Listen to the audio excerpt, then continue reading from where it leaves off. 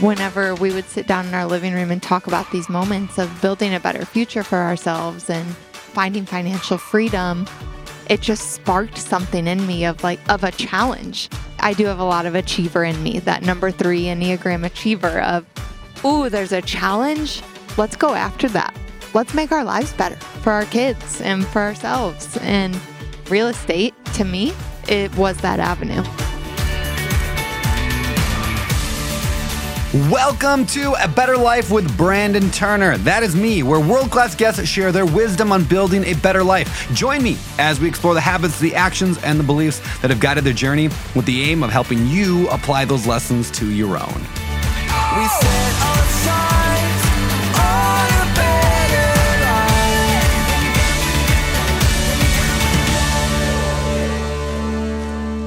All right, everybody, this is the podcast called A Better Life. I almost said this is the Better Life podcast. This is not the Better Life. This is A Better Life with Brandon Turner.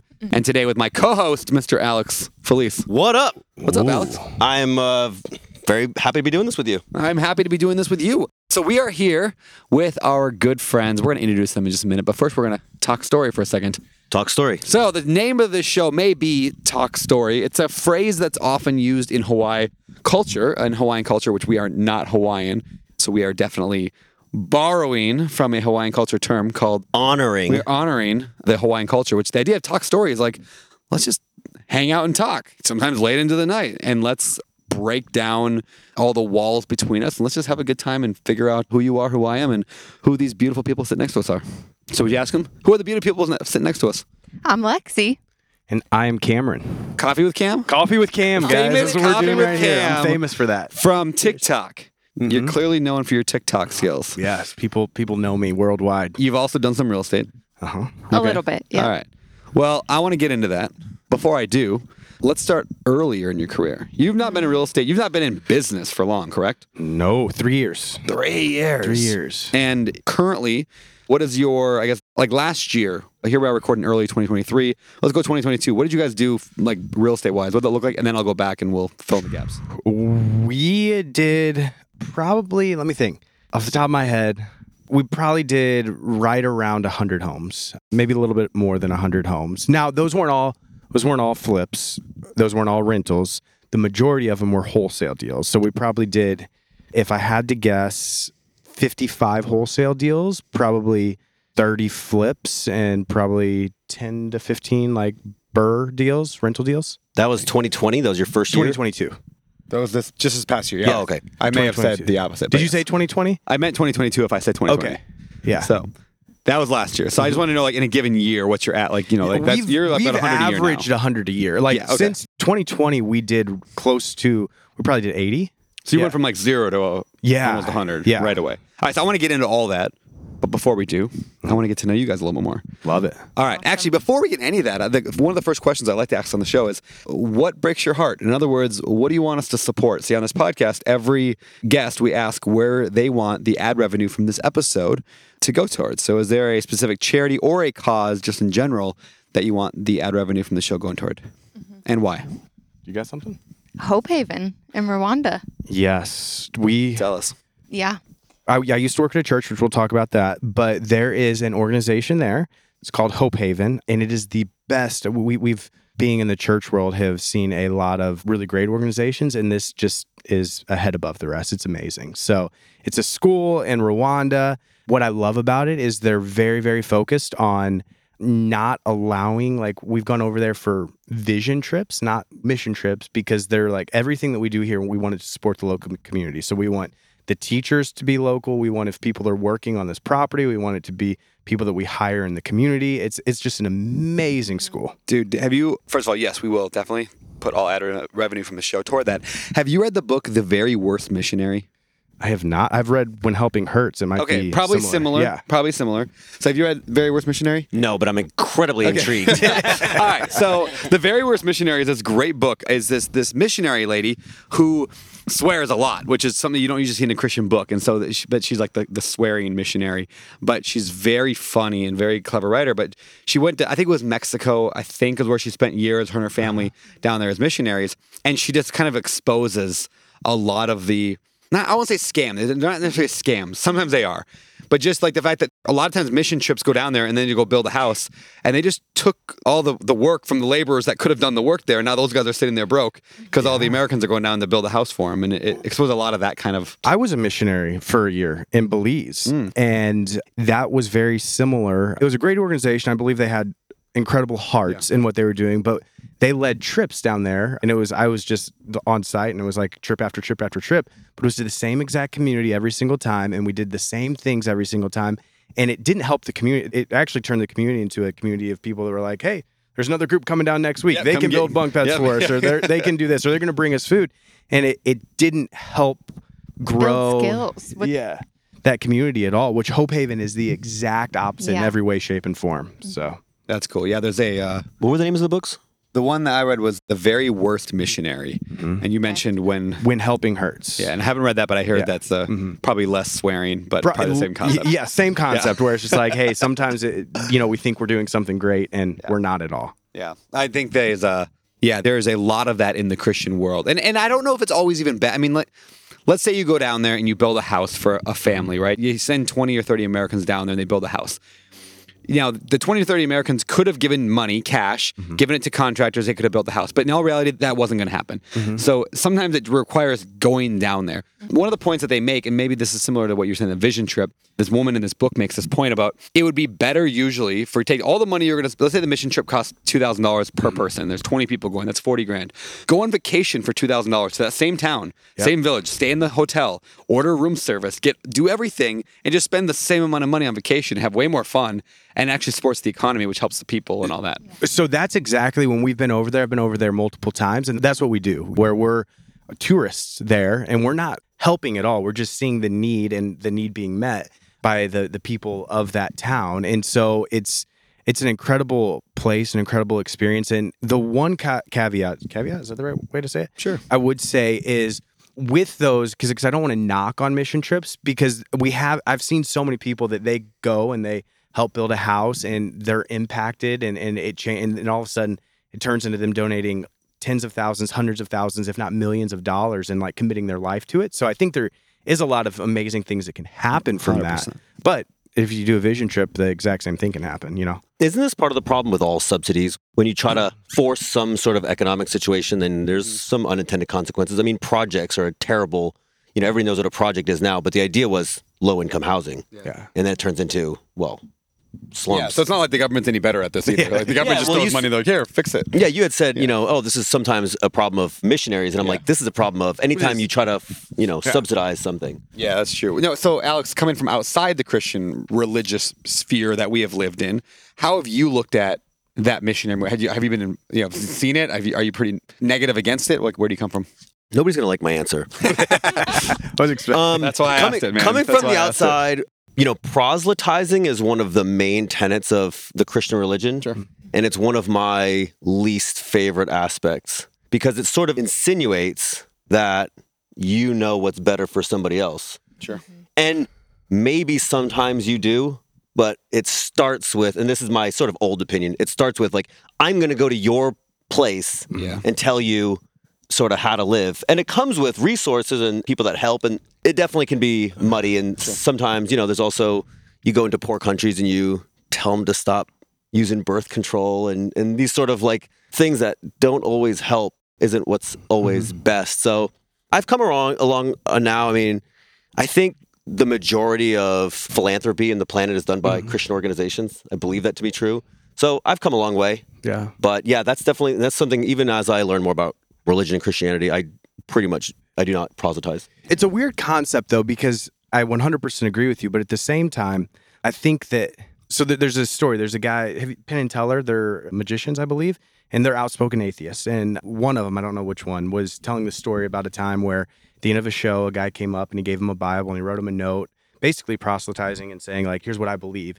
And he posted a YouTube video about it. And he said, essentially, this isn't going to change my worldview. I'm still going to be an atheist. But he said, I loved this guy that came up and took the time to write me the note because he said, if Christians truly did believe what they say they believe, that there is a heaven and a hell and that, that people that are saved are going to go to heaven, he's like, I would expect every Christian, if they truly believe that, to be out all day, every day, figuring out a way to reach lost people. And he ended the video with saying, one of the reasons I'm not a Christian is because they're not doing that. And so I do think you can be overly weird, and you can be like, it's such a weird thing because I don't know the right answer to that. But does that make sense at all? Like, It does, and I don't want to go on this tangent forever, so I apologize. But the one thing I'll say is, in my life, when I was very early on, I met a lot of people who were Christian in name, but had poor behavior. Yeah. And as I've gotten, had more life experience, and as I've actually, the most interesting thing is, as I've spent time with more successful people, more mature, more abundant-minded people,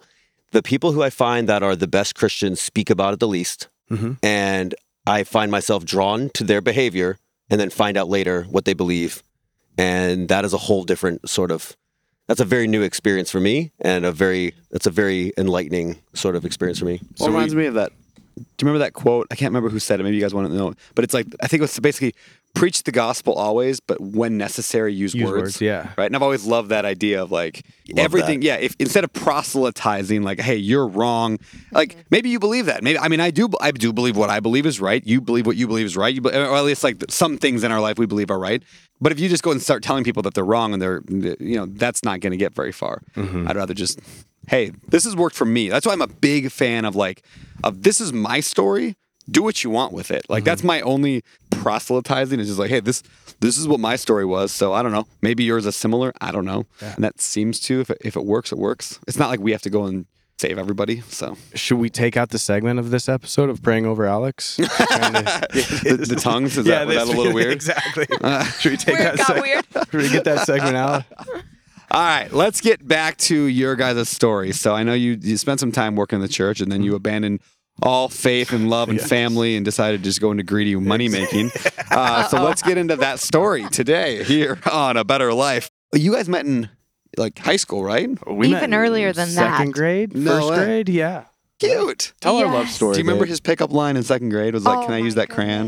goodness. Yeah, no. So Can you help me get this crayon unstuck from my nose? Yeah, Was that something like that? exactly. He seems like the type that would Tell shove the a crayon story up his about my nose. dad. Oh boy. Okay. So his dad was my pastor growing up. I went to their church. Our families were friends. We were in the same friend group.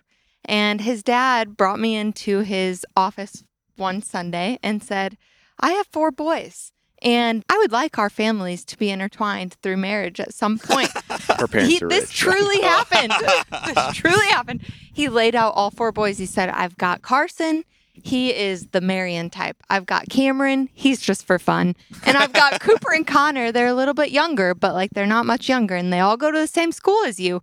So tell me which one you're most interested in so I can be praying in the right way. This actually happened. He was And joking. That sounds really weird for the normal person. Yeah, but So you it's guys all did a get joke. married. We We did. truly did get married. And guess who I picked in that moment, though? Was it Me. This guy. Of course. I've guy. always been a 10. Yes. I guess he had me at fun. I don't know, I but shouldn't have Wow. said in that moment, yeah. So we That's a cool go way story. back. It really is. It might sound creepy in a way, but it wasn't. I picked Cam at That's 10 awesome. years old, or I 10 don't years, know. yeah, it's probably Maybe 10 I was years a old. little So older here's a than question. 10. Would you have picked Cam had you not visioned it out that day? Right? If you had Oh picked another my brother, gosh. could you have been with that Well. brother? Right now, sitting on this couch here in Hawaii, would you be with another brother? Well, Right? Like, how much did saying that out loud Right. guide that later on in life? I don't know. He asked the question. I verbalized Yep, it. Yes, and it's Cameron. it- and then it happened. Yeah. You're on yeah, to something. you're skipping a part of going to prom with my brother your sophomore year. I of high wasn't school. going to talk about that. They did not kiss, I hope. If they did. No, I promise. That okay. did So not are we Are happen. we getting an exclusive right now? Are we But- finding out some new information? Yeah, I think we need to My have this first conversation deeper. confession. Lexi, earmuffs, Cam. Lexi, I'll walk just off this, between us. I'll walk off this podcast just right now. between us.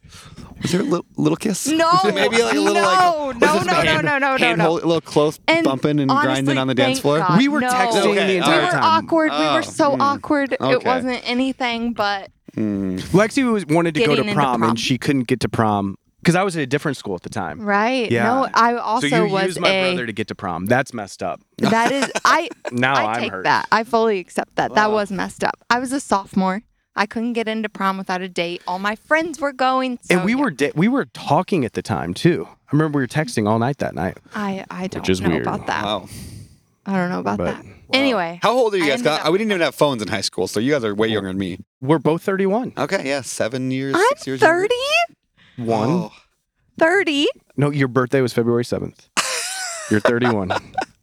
Don't lie. Ouch, how's that- Don't lie. how's that People feel? could Google you and find that out. I've known you guys a few months. This is the first time that Cam has been Yeah, he just like bested on Lexi. Yeah. it, and Lexi has been wrong. Lexi's Yeah, usually it's me Usually I'm busting like, him. she runs the entire operation and he is 31. beautiful. 31. Well, I just He's the beauty, I'm the brains, right? yeah. I'll go with that. Okay, I'll take it. I will take that. Has that always been the case, or is that just in the last few beauty? years? Or Yeah. the brain. I'm not the beauty.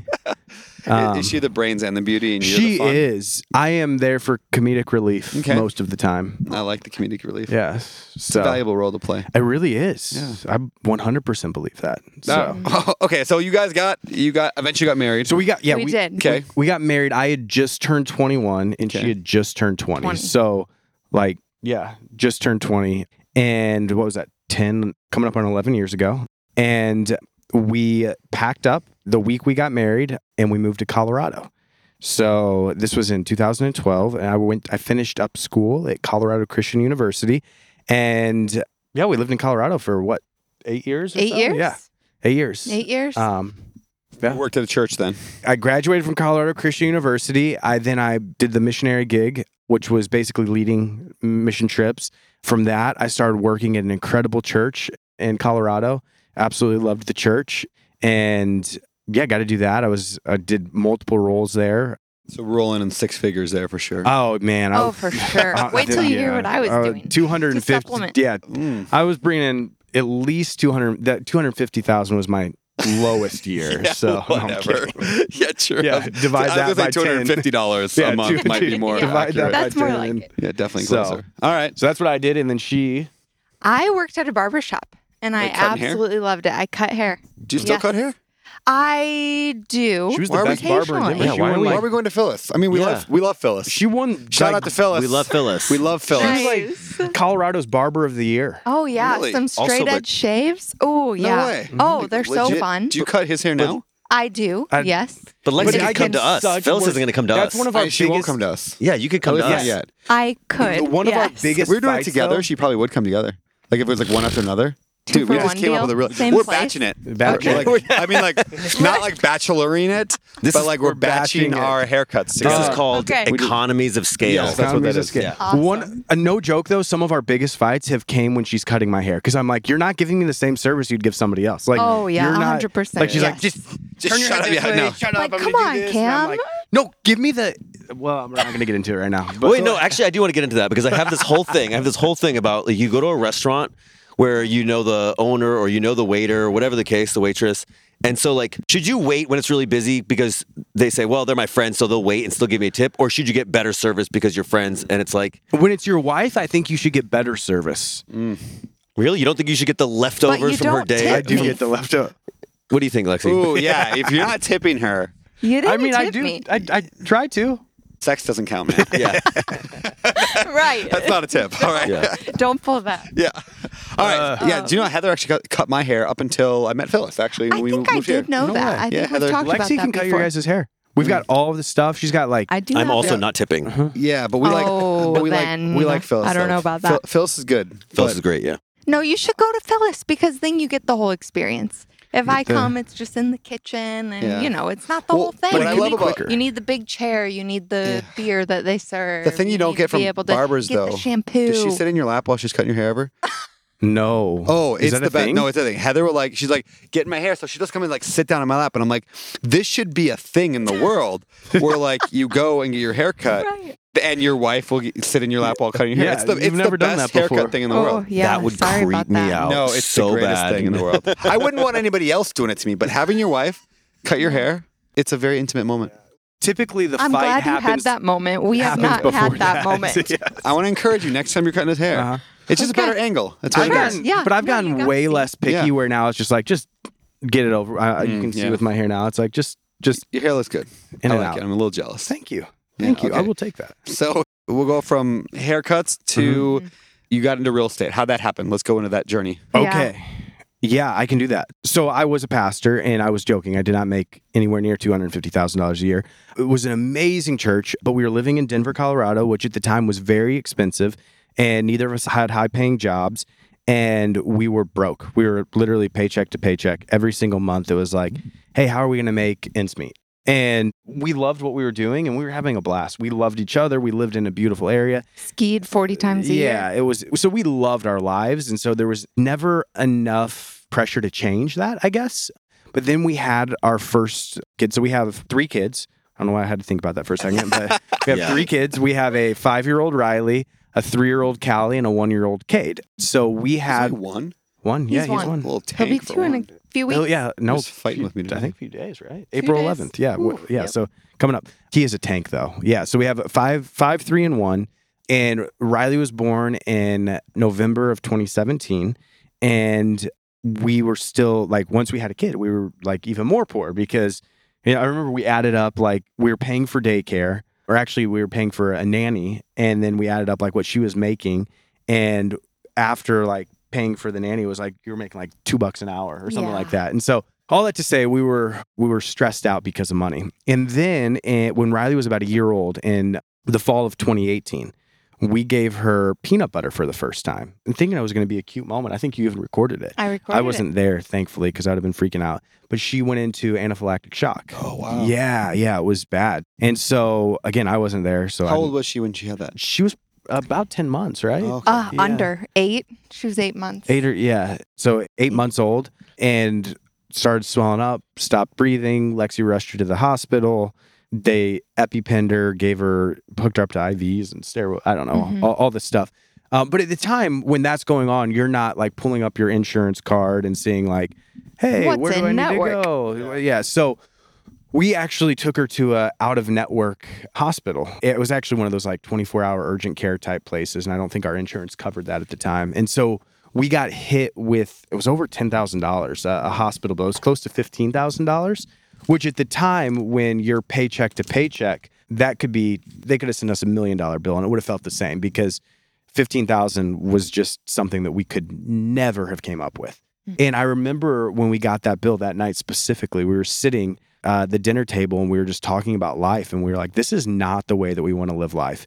Every time we get a hospital bill or there's a medical emergency, which hopefully is not often, but medical emergency, A car breaks down. or we want to go on vacation, like we did not have any margin whatsoever in our lives. And so that was the night that we decided we want to do something else. We didn't know what that was, but we were like, we want to figure out like a side hustle, actually is what we thought of at the time. We want to figure out a side hustle to make more money. And so naturally, I had heard this quote that's been floating around for years of like 80 or 90% of self-made millionaires do it through real estate. And so we had zero real estate experience. I have never picked up a hammer in my life. I'm the most unhandy person that there is. But my thought was, let's do real estate. Let's that's do what it. everybody does. You guys didn't own your house in Denver at We the time. did. So we did own our house Okay. in Denver. So we had bought our house in Denver. But outside of that, we had zero. I mean, so I guess there was experience in just buying that and going through the mortgage process and whatnot. Yeah, but- I mean, that matters a little bit because I think that the process of buying your first house is a little daunting for most people. I mean, I don't mean to, but yeah, I was just It curious. gave us some confidence for sure. Yeah. of, That You can okay, do it we once, know you how can to do it buy 100 a times. house. That quote, by the way, I think it's Carnegie that was attributed to, right? I think it's total actual BS. I don't think that's true in any way, shape, or form. Like, I bet you, like, I don't think we should discount it because it does get a lot of people into real estate. I just see how many influencers share that all over their social medias, and I'm always like, there's no way 90% of millionaires became that way through real estate. Maybe It's like 90% of millionaires own real estate. it could be that, but even that, I mean, Carnegie was 120 years ago, so Yeah. even that was like unlikely. But it doesn't matter, really. It worked right? for us It worked, because right? I was like, I want to be a millionaire. Yeah. And I don't have any other skills. You know, I gotta. So If truth is a lie, but it produces what you need to get accomplished, is it okay, Alex? No. ooh, Okay, Absolutely not. Yeah, I agree. indeed. Okay. What if it's on social media though? If it's on social media, then 90% of on social media is a lie. Yeah. Totally agreed. All right. Anyway, so you discovered you think real estate's going to be the way. What'd you then do? so I downloaded a book. I downloaded a book. This Can is you where the guess story what it gets is? good. Yes. All right, lean forward, everyone. This is Everybody lean exciting. forward. This is going to be the best part. All right, I'm excited for this What part. book? I have no idea this story. This What book. book? Please tell me. It was a book by Handsome, strong. David Green. No, it was not David Green. It was not. It was. No, is it The Beginner's Guide to Real Estate Investing? Probably was the Ultimate Beginner's Guide to Real Estate Investing, maybe? Or it could be the book on rental property investing. I don't know. It was one of mine. That was you loved my it so much, Bible for he a loved it so while. much you can't remember the title. No, That's it was what's really life changing. powerful. I mean, because you talked about you like building your portfolio, and you talked about in one of the chapters you talked about how you can become a millionaire in 5 years or something like that. Yeah, I think that's how to invest in real estate. Is that how to It was invest me in and real Josh, estate? Yeah, Josh Dorkin and I. Okay. I think it was. Wow, on that there. Josh, he's incredible. Yeah. I really got the most out of what Josh. Yeah. But you read it because I did listen to it. Yeah, so the audio you read book, it. I read that one. Yes. I believe. Yes. Did you really? I didn't know that. Confident I that read you the read couple it. early ones. I didn't read the later ones. I think it was that one I read. You read it. Whatever And book it might have been a was. book on rental property investing. That's the big one that, like, that matter. It doesn't matter. Anyway, they're all amazing. They're all the best books ever They're all the written. best. Yeah. Yeah. No, but All of seriously. them collectively. So it changed our lives. So that was in 2019. So Riley had her episode in 2018, like the end of 2018 or fall of 2018. We were like, we want to do something. We don't know what it is. Listened to that book and was like, hey, let's get into real estate. In 2019 is when we like decided to. So I started looking in Denver for properties, but Denver had became so expensive at that point, and you just couldn't make the numbers work. I didn't really know how to make the numbers work, but just from what you had taught me, I was like, it's not going to work here. And so we decided in 2019, hey, we're going to move back to Missouri, which is where we grew up at. It's where we met. We're going to move back to Missouri, and we're going to invest in real estate. Is that because of real estate you moved back there? Sorry, Alex. I know you were. You moved back there for real estate. Yes. Yeah, Yes, we I did. love that. Yeah. There's a book by Stephen Pressfield called "Put Your Ass Where Your Heart Wants to Be," and there's a whole chapter in there that just says. We interviewed him on the mentor call for the Better Life Tribe, and we'll get him on the podcast at some point soon. But there's a whole chapter. There's a lot of different ways that phrase, that "put your ass where your heart wants to be," could be played out. But one of them is physically move to the city. If you want to be an actor, go live in LA or New York. It's just like everyone's like, "Oh, I can't find any acting gigs." That's because you're in Oklahoma. Like, I can't find any real estate deals. That's because you're in Denver. Like, so I love that you guys did that. You're like, we're gonna make a life change because it's that important. So, and I kind of want to pull it up on my phone. So there's a letter that Lexi wrote me at the night we were leaving. Like, she took me out on one last date night, which I should have been doing that, but you did that. I got it. I got you. So like to all of my favorite places in Denver. So we went to like my favorite restaurant and we did our favorite things. And then at the end of the night, she gave me this letter where it was basically like, I'm not going to get emotional talking about it now, but I have before, where it's like, she just talks about how like, hey, we're leaving a place that we've fallen in love with because we had so many great friends. We loved it there, but we're doing this for our family. And like, I believe in us and I trust in us. And like, we're going to crush it in Missouri and it's going to be amazing. And this was 3 years ago when we were literally, our net worth was negative $60,000, where she wrote me this note, and it's unreal. It's on our wall that I look at all the time. But we decided like, hey, we're going to leave Denver and we're going to move to Missouri and get into real estate. So You read this book, and it obviously had a profound effect on your relationship. But, a lot of people talk about, how do I get my spouse on board? So you go and read this book. What's the conversation like when you get home? You're like, hey, I solved all our problems. Here's what we're going to do. I've never picked up a hammer, but now we're going to go flip houses. Also, we're moving across the country. Like, how does that conversation, and you're on board, obviously, so. Yeah. I mean, it didn't ever feel like him convincing me. I was sold from the get-go. So maybe it is a little different situation. I had been listening to the Bigger Pockets podcast for a while at that point. And like I read the book and then we started listening to the podcast and we were kind of all in. Yeah. So I always say media changes mindset, right? So like if you want your spouse, have them listen to the podcast. Like I probably heard that 1,000 times from spouses over the years of teaching, is like, oh yeah, my husband started listening to this in the car when we were driving, and that's how I got into it. My wife was the same way. Like we'd listen to podcasts. Because I heard story after story after story of how it Stories change changed lives. people's lives. Yep. All I needed to do was get the confidence to actually take the first step myself. And so whenever we would sit down in our living room and talk about these moments of building a better future for ourselves and finding financial freedom, it just sparked something in me of a challenge. I do have a lot of achiever in me, that number 3 Enneagram achiever of, ooh, there's a challenge. Let's go after that. Let's make our lives better for our kids and for ourselves. And real estate, to me, it was that avenue in the beginning. Which one of the things she put in her letter was are we going to live in Hawaii? Because that was always our goal. Yeah. Was it really? Yeah, Yes. 100%. We went here on our baby moon before Riley. We went to Kauai. And when we left there, we were like, we're going to live here someday. I wrote it as a question. I said, "Will we live in Hawaii?" Question mark. Yeah. Yeah. And now you're here. Now Now we're here. And are you living in Hawaii? Should we make this Yes. public? Are you gonna? Yes. Yes, You we were much are. quicker, but okay. So, I like it. This is news. This is news to me. This is news to you. we've lived here. You've been over to our house multiple times. Haven't we had this I've been over to conversation? somebody's rental that you've been squatting in. Are you guys gonna move here full time? Yeah. August Yes. 1st. Right in time for Riley's kindergarten. Love it. In So August. excited. Yeah, we're gonna have so much fun. Do you want to live in my backyard? Yes. Oh, We Mark's might back have there. to. Still trying to figure that part out. That's supposed to be my place. The whole thing, I was supposed to come out here and I told Ryan to buy a house so I could live. Oh. We actually need we need a compound bigger than. I got 3 units here. We need 8. We can do it. You know that house you guys and we all went and looked up on the Yes. country. You guys Yes. went separately. Mhm. There's Oh, this, yeah. For those, there's this crazy cool house up in Kula, which is up on the mountainside here in Hawaii. This old, I don't even know what you call it, Victorian. Victorian. I don't know. I would say Victorian, yeah. like very Victorian. Yeah. Yeah, 100-year-old house, which you don't get here. Just classic, huge thing. Probably needed a couple million of work. Yeah. Was I my was guess. going to think say 5 million, million. Yeah, I think they 'cause there's wanted 5. four- It was I 4 think to there's- buy But I think there's 4 to 5 houses. on the property. Yeah. An outdoor kitchen. Yep. Oh my gosh. Yeah, I think we'd be in the whole beautiful. thing for 10 and then it's worth 15, 20, At 30, least. you know, whatever crazy celebrity's going to buy it someday. Yeah. But I think it's taken now. Easy. But I'd Dude, flip we can that. figure that out. I'd flip that. That should be the name of a I'd flip show. that. I'd flip that. I'd flip that. I bet you that is I'd the name flip of a that. show already. Yeah, We just don't probably know is. it. Yeah. Well, today we thought of the show On the Flip Side. And that's a good show. Oh, that's a good one, yeah. That's a good one. A little pun. All right. So you guys went from 0 to 100 miles an hour very, very rapidly. I want to talk about how, before we get into the how, I want to get into the mentality of that. Yeah. Almost everybody I know in real estate, myself included, I don't know about you, Alex, we can find out.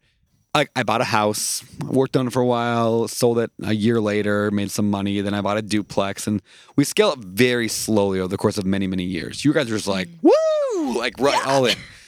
Why did you do that? What was your mentality like? And I'll start with Lexi on that one. Okay. What was your mentality like to do So that? it's interesting that you ask about mentality because mine has shifted so much from year 1 to where we are now. When we first got started, my mentality was, I will do whatever it takes. If I am the one in there swinging the hammer, so be it. If I am the one finding the tenant, so be it. I'll do whatever it takes to make this thing work. And that was probably the first year and a half. And then I realized, oh, there's people out there who can do this better than I can.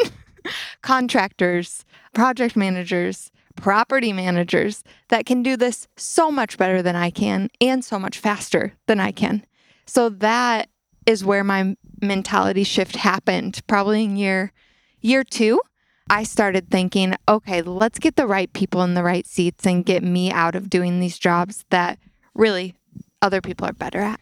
But what's the mentality shift between somebody who is like, I'm cutting hair to now I'm going to go, what was the first deal? I mean, how did you go from, if you do 50 deals in year 1, Yeah. even if you do 10 deals in year 1, that's far exceeds what most people will do. So how does your mentality go from I don't mean to sort of insinuate, but Oh, no. you're like, I'm Yeah. cutting hair. Absolutely. So we're going to go, crazy. we're going to go buy Well- some houses. And I'm sure you had to be borrowing money.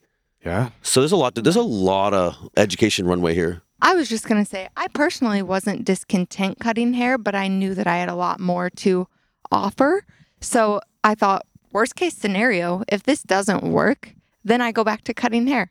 No, that's a really great point because that was one of my thoughts. We had, and I say this, we had nothing to lose. We were living at her parents' house when we were doing this, when we started, and I had taken a job in St. Louis as a pastor as well, and you were kind of 100% focused on real estate. Yeah, I was full-time real estate at that point. But I wasn't making very much money, and it was one of those things where we had nothing to lose, and a huge, there was 2 thoughts, which just sounds so weird, and they're corny sayings that I had in my head were, one, bet on yourself. That's something that I've always lived by, hey, we're going to bet on ourselves. We're going to go all in and know that we can do this. And the other one is, it was somebody's going to do it. Why can't it be us? Somebody out there is doing this. Why can't we be that fairy tale story of we can? And so, Dude, just that mentality of saying, Like, for example, in your market, was anybody flipping 100 houses a year? The answer is probably. Like, if you look at, and this could be applied to anybody's situation, like, okay, if you want to start a dog walking business, does anybody in the U.S. have a dog walking business and making $1 million a year? Probably. Okay, then why not you? If it's being done, it can be done by you. Well, and I will say that to give a shout out to my mentors is I've got mentors there that are flipping 300 houses a year. And those were some of the first, and I just got lucky enough that I went to high school with them. They're a little bit older than me, but I'd reach out to them on Facebook when we first moved back. And I sat down with them and they started telling me everything that they're doing and was, one, blown away by what they were doing. But two, I kind of like weaseled my way into a relationship with them and saw that it could be done. I think that's part of it is just like, it can't, like, people are doing it. I have friends in St. Louis, our market, that are flipping 300 houses a year. We're at 100, you know? So somebody's doing it. Why can't it be us? And so we went all in. You know, I'll tell you a little bit of our first deal. Actually, our first deal was a flip that did not go well at all. We bought that in the fall of 2019.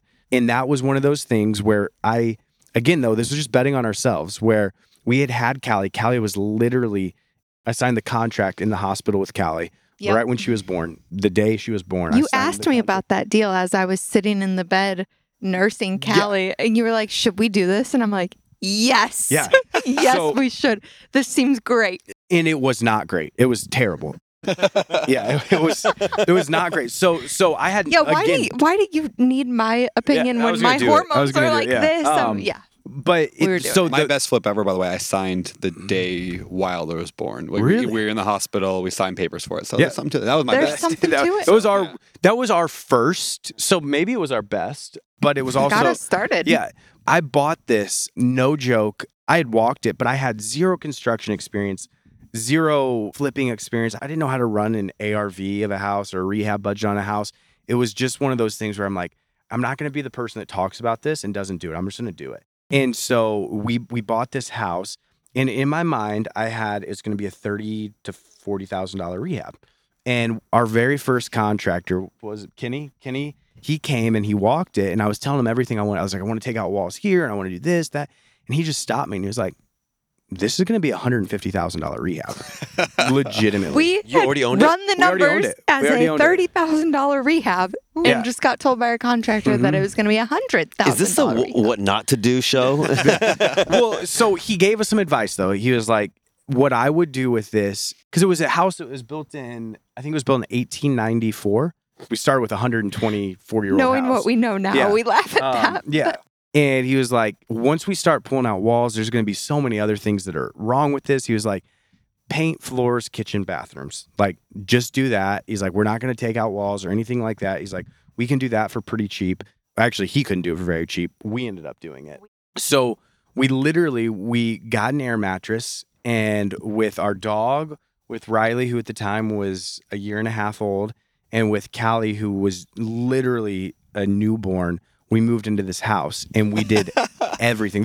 I've got pictures of us flipping a house. Like, we were ordering takeout every night, and I was still going to work, but then coming home and painting. Lexi was there all day long, painting, refinishing the cabinets. And it was a super cheap rehab. It wasn't like the bathrooms were nice. It was just like new toilets, new vanities. I think we glazed the tub. Buy the Home Depot glazing kit that you just do yourself. Did we pay some? I think we paid somebody on that one. I think that. It did not work. Yeah, no. I think I've we never did pay glazed. some. Yeah, I think we paid somebody for that. But like, and there was like, I couldn't get to have limitations, right? Right. It was one of those things. Good Like, to know your boundaries. I had a friend from Colorado that I flew out to do some stuff because he was just he's like, if you just buy my ticket and give me a place to stay, I'll do it for free, which was cheaper than paying some. So I was just doing all these things to cut costs, save money, and we ended up breaking even on that very first deal. Met a lot of good contractors. We learned that a we ton. still use to this day. We learned a ton. If you added in our man hours, we probably lost $25,000. You know, because we committed hundreds and hundreds of hours to that deal. Sure. But that was our very first deal. $1 an hour. Yeah, exactly. Yeah, we made it was like we did not make anything on that deal, but we learned so much in that deal, and it was so much fun. And that was in the fall of 2019. Which I don't really count that as our first one, because that was, I mean, I guess it was, but it wasn't good, so I don't like to talk about it. But there is something about how counting works. Exactly. Right. I like to count our second one as our best one. There is something to say, though. there is a lot of people over the last few years who their first deal is like $100,000 because the market's just been so crazy, right? And I actually think that is such a handicap. Is that the wrong word? I would say so, yeah. Like it's like That's the perfect word. It's a like this is a problem because now they don't know what struggle is. Yeah. Like, they don't know what pain is. And so it's like, oh, it's always gonna be easy. And so I actually am a big fan of starting with pain and then Well, and one thing growing. I would say to anybody that like is watching that wants to get into real estate or listening that wants to get into real estate, and what I tell anybody that calls me and is like, "Hey, teach me about real estate." My biggest thing is like, you don't try and hit a home run on your first one. Like, if you do, that's great. But for us, we did not hit a home run. Like, we struck out, but it was still. We learned the process. We learned to even like talk real estate. You know, like there's a part of it where it's like just talking real estate that I didn't know. And we learned how to do that. We learned to meet contractors. We just learned so much that catapulted us into our next couple deals, which our next one ended up being really good because the quick numbers on the next one was we bought it. This was actually a Burr deal where we bought it because I'd heard you talk about the Burr thing before. I thought you were like, it was a multi-level marketing scheme or like snake oil, you know, it can't be true, but we Do you want to explain real quick what Burr is for those who don't know? Yes. Thanks, man. I Hey, feel this isn't weird. really a real estate show. I feel weird Oh explaining my it to goodness. the Wow. to the guy who like made it famous. I think it's called like Remediate. No. You guys, terrible. Okay. Buy, renovate, rehab, You rent. already butchered it, man. You Oh, already my. butchered There's a it. lot of R's. So the Burr. Wait, It's just Burr. Buy, Let- rehab, Lex- rent, Buy, refinance, Rent, repeat. rehab, repeat. rent. I should have Okay, asked Lexi. Buy, Yeah, you I should should have ask asked me. Lexi. Buy, rehab, Come on. rent, refinance, repeat. That's what we did. Okay. So we bought a house for $67,000. We put 30 into it, so we were all in for $97,000. We got it appraised at $165,000. So and at the time, interest rates were pretty low, and we had a bank that was giving us, if the numbers worked, they would give us 80% LTV. So we were all in for 97. They gave us 80% of 165. So we were able to pull 118, 120. They were giving you 80% of what the thing was going to be worth at the end. No, not until the end. So we Okay, used yeah, yeah. private money. Okay. And we bought it and renovated it. Oh, I see, Then okay. they sent out an appraiser, said it's 165. We'll give you 80% of 165, which, came to, I think it was around 120. And so we were able to take that 120. We paid off our private lender. We put 15, 18 grand in the bank, which was more money Yeah. than we had ever had in the bank at the time. And we still had a house that was cash flowing. I think it rented for $14.50 a month. Yeah. And so we still had a house that was cash flowing about $300 a month. And we got done with that first deal and we looked at each other and we're like, this is amazing. Yeah. We need to do this full time. Yeah. Yeah. And so I legitimately think in the next 2 weeks, I bought like 8 houses. Yeah. So how did you scale like that? I mean, was it just a matter of like, I mean, is there a dial you just turned or what We did you just do? did it. Where'd the money come from? So there's a great hard money lending company in St. Louis, Faster Funds Lending. We used them a ton. And they were really helpful too because I didn't know what I was doing. But because they're local, they only lend to investors in St. Louis. They would actually physically send somebody out to every single property to walk it. They would run their ARV on it and they would come back. And they were helpful to me because they would say, yeah, we'll lend on it. And they would lend 100% of the purchase price plus the rehab. Wait, 100% of purchase price and rehab? Yeah, if you bought it deep enough, because they're not an institutional lender, they're a local, Sure. a local hard money lender, and so they were incredible. They were absolutely incredible to work with. And that also feels good because you have a second pair of Yeah, eyes it on it was- and you know, okay, this is a good deal. Yeah, I only flip I ever lost money on. My hard money lender told me not to do it. And I was like, Really? screw you. And I went around him and got found another hard money lender. yeah. And that's when I lost money on. That people look at banks as like or lenders as they're the bad guy. In reality, they're a second set of eyes. Oh, yeah. They were, because they did tell us on some. They were like, "Hey, we're not like going to it. lend on this," and I'm like, "I'm not going to buy it," you know. Yeah, So we will run away. It was like free coaching in a way.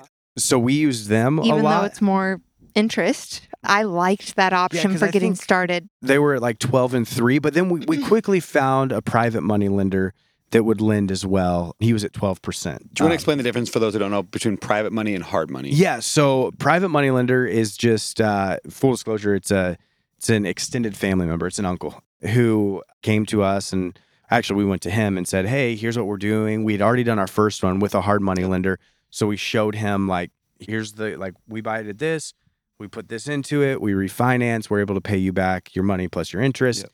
And then, we're going to hopefully do it over and over again. And, you make 12% on your money. So private money lender is just somebody within your network that's giving you money. Yeah. And then a hard money lender is usually a company or something like that that's loaning you money. So we did a couple with Faster Funds, which is a hard money lending company in St. Louis. Absolutely incredible. And then we started utilizing our private money lender. And then over time, I was posting on Instagram, and we just had random people reach out that were like, hey, do you need any sort of funding or anything like that? And so I was pretty good at raising money. And so I was using money from all these different avenues. I mean, we bought a ton of houses. And then let's back up a little bit. Also, we started wholesaling. Yeah. That was a part of it too, where we were adding a lot in our active income through wholesaling, where I was buying a ton from wholesalers, and I was like, well, I want to find deals myself. And so just started buying from wholesaler or buying my own deals and doing some of my own marketing. And honestly, I utilize like just my network to buy a lot of houses. And wholesaling being where you find the deal and then just sell it to another investor and make a little fee. Yep, exactly. Yeah. Exactly. Keep the best, wholesale the rest was kind of our motto. And so what's the job split between you guys, and was that natural? Did you have to work on it? It was very natural. And it felt you guys like met at 10 years old, and then business works out. It's like so just natural. It was blessed. incredible. somehow we had chemistry from knowing each other from when we were 10. But it rolled out really naturally. The way I can best explain it was Cameron was starting everything and I was finishing everything. So he was the visionary, I was the integrator. He was finding the deals, he was analyzing the deals, and I was doing everything after that, managing the rehab, deciding if it was a flip or if it was a rental, finding tenants. Mm-hmm. Is that a good way of describing it? 100%. Yeah, I essentially, my full-time job up until, honestly, recently was buying houses. That was all I cared about. So I was at every networking event in St. Louis. I was at every real estate meetup. Anything that there was in St. Louis, I was there. I was meeting people. I was walking houses. I was probably walking anywhere from 8 to 12 houses a day. Like, that's all I did was I found houses and I bought them, analyzed them, put them under contract. And then once we bought those houses, I kind of handed that off to Lexi. So Lexi did an incredible job. She built up like probably 5 or 6 crews in the first couple months that were able to rehab houses for us. She started learning property management. She read your book on rental property management. Oh, it was my Bible for a long time. But I would buy a majority of that. She gets all the credit there. I'll tell her thank you. So I bought houses and then Lexi did the rest. Yeah. So while he was learning that, I was learning the ins and outs of a rehab. How can I get this done in 2 months and stay on budget? I love that because I don't do that much real estate anymore. But when I did, I had to do all of it. And I'm very good at starting things. Mm-hmm. And I'm really bad That's how I am. At finishing things. Mm-hmm. I would have bought one house so far if my job was to finish, because it would still be going on 3 years later. Where do you stand on this?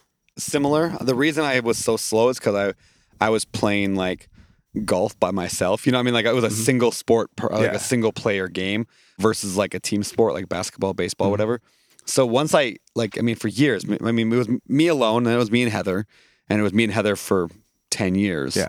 And that got us to 30 some rental units. But what took us from 30 to 8,000 was making it a team sport. And all of a sudden, all I had to do was the one thing or two things that I was good at. And somebody else got to do the thing they were good at. And with the couple thing, it's always hard. But Heather did the same thing. She just really was like, okay, well, if we're doing this, I guess this is going to be my part. And she just dove in and I just let her do her part. And as long as I didn't try to dictate how she does her part and she wouldn't dictate how I did my part, that worked out really, really well for us. And I would say a huge part of that, all of this too, was finding the right mentors. Because I was talking about the guys, Sam and Lucas, they're partners. They flip 300 houses a year. They brought me under their wing. They taught me everything that they knew. I went out and bought houses for them for a while. And one of the things that I learned from them was you can do your own rehabs, you can swing your own hammer, but you're not going to go very far.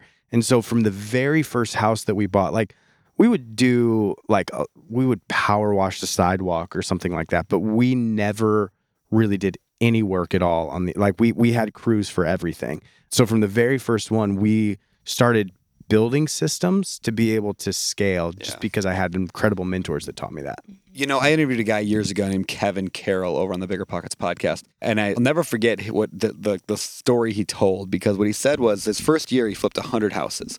Got into real estate, flipped 100 houses because all his buddies were flipping 100 houses. When I asked him, like, how could you just, like, how did you even know to go and just like, I'm going to go build 100 houses? He said, I didn't know that wasn't what you're supposed to do, right? It's a great way to say it. Because like if all your friends are doing that, and that just do the same systems they're doing, right? Like you do what you see done, and so like he just approached it from, okay, well clearly, and this is where real estate I have found is such a okay. I don't know, not even real estate, but just business in general. It's a dial. You just turn it up and down, and so you just find people who have it turned up a little higher, and you're like, well, what are they doing in their life? So for example, like okay, well the guys that are doing 100 flips a year. Like, let me just ask you a few specific questions, you two. How are you, like, when I find deals, I would get a real estate agent. They would send me a potentially deal once every couple of weeks. I would analyze it. I'd make an offer. And then once every 3 or 4 months, I'd buy a deal. That's how I bought 2 houses a year. How do you guys buy 100 houses a year? Yeah, I have a very in-depth answer to this question if you want it. Sure. So we do direct mail. We do cold calling, some text blasts, which is great. That buys us, but that only probably buys us 30% of our houses. What I have gotten really, really good at is, I call it, like in our Podio, we use Podio, it's a CRM for inputting leads and whatnot. I call it connector leads. And that's essentially from people just in my network. So property management companies. So I have every Monday, I send an email to every property management company in St. Louis. And I say, hey, if any of your clients are looking at selling their houses, reach out to me. I'm a cash buyer, would love to work with you. And when I first met them all, like when I first put them all into that email, I'd send them a handwritten note saying, hey, I'm a cash buyer. I'd put my business card in there. So I built relationships with them. By the way, did you ever guarantee them or tell them that if you buy the property, you'll keep management with them? Or no, I would never do. Okay. I didn't do that. No. Okay. Real estate agents, I would do the same exact thing and this just went to every brokerage website in St. Louis, copied every single email, put it into an Excel spreadsheet, uploaded it into Constant Contact, would send out an email to every real estate agent saying, hey, I'm a cash buyer. Here's my buy box. If I buy and it's, if it's your listing, like a pocket listing or something like that, you can also represent me as the buyer so you can get both sides of the commission. And so send out an email like that. I would connect with every like junk removal company, every mold remediation company, and just keep those. It's really just a drip campaign where it's just an email or a text blast to all of them saying, hey, I'm looking for houses. I just want to be, anytime a house comes up in St. Louis that needs to be sold as is, I want to be the first person that somebody thinks of. And so I've done all that, bought a ton of houses that way. But I think the best way that I've bought houses is by almost growing a wholesaling team underneath me that aren't my employees. But there's so many wholesalers just nationally. They watched a TikTok or they saw a social media post about wholesaling. How you Coffee with Cam. Coffee with Cam. Yeah, exactly. Cam. But they would do a direct mail campaign and they'd get these leads, but they had no idea what to do with them. They had no idea how to run the numbers. They had no idea how to negotiate a deal. They had no idea how to, put together ARV, rehab budget, any of that stuff.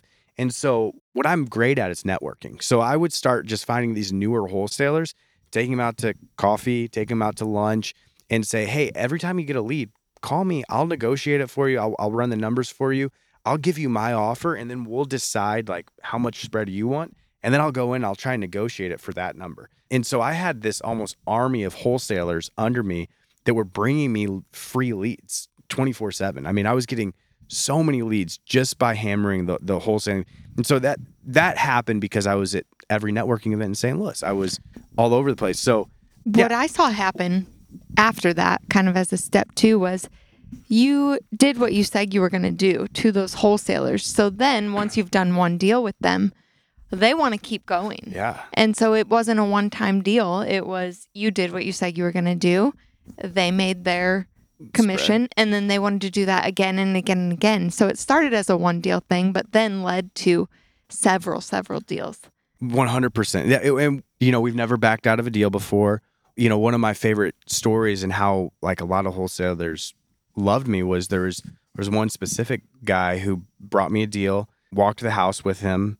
The entire time the owner was like, if I can get $200,000, I'd be so happy. I'd be out. $200,000. That's all I need. we went out to my car and we ran numbers. My number came to $230,000. So I told the wholesaler, hey, I'm at $230,000. Let's go lock us up at 200. And we did. And he made a 30K spread right then and there. Then he texted me afterwards and he was like, dude, you could have told me you were at $205,000 and we would have went up and locked the contract up and I would have made $5,000. That was one of those, like, I'm always gonna be honest. I'm always gonna do what I say I'm gonna do. And we ended up being just fine on that one because I think we made like $25,000 on that deal, you know? So I just got really good at buying houses, I guess. What I love about this and what I've been doing in real estate, it's almost never about real estate and it's almost always about people. Mm-hmm. And if you can find the right mentors, the right lenders, the right private money lenders, the right contractors, the right wholesale, like people all the way down, and then, you know, you can do 100 flips a year. Yeah. Can you expand? We were hanging out at the pool with our kids the other day, and you were talking about the DISC, and how you utilize that to talk, negotiate, work with sellers. Yes. Can you expand on that a little bit? Because I thought that was a great conversation that I think people could learn from. Because it's not just real estate either. Like just knowing how to utilize personality in discussion with people. Yes. So for people that are listening, there's kind of 4 letters. It's the DISC. There's a there's a D, there's an I, there's an S, and there's a C. D is going to be, this is just a really quick overview. D is going to be like a very dominant trait where they're typically like the CEOs or, you know, they're domineering. I is just going to be somebody that is very relational, somebody that's outgoing. S is going to be somebody that wants stability, is very family oriented. C is going to be the more analytical trait, you know. And so I took a training, and I don't remember who it was, but it was on negotiating with people when buying houses, like according to the DISC.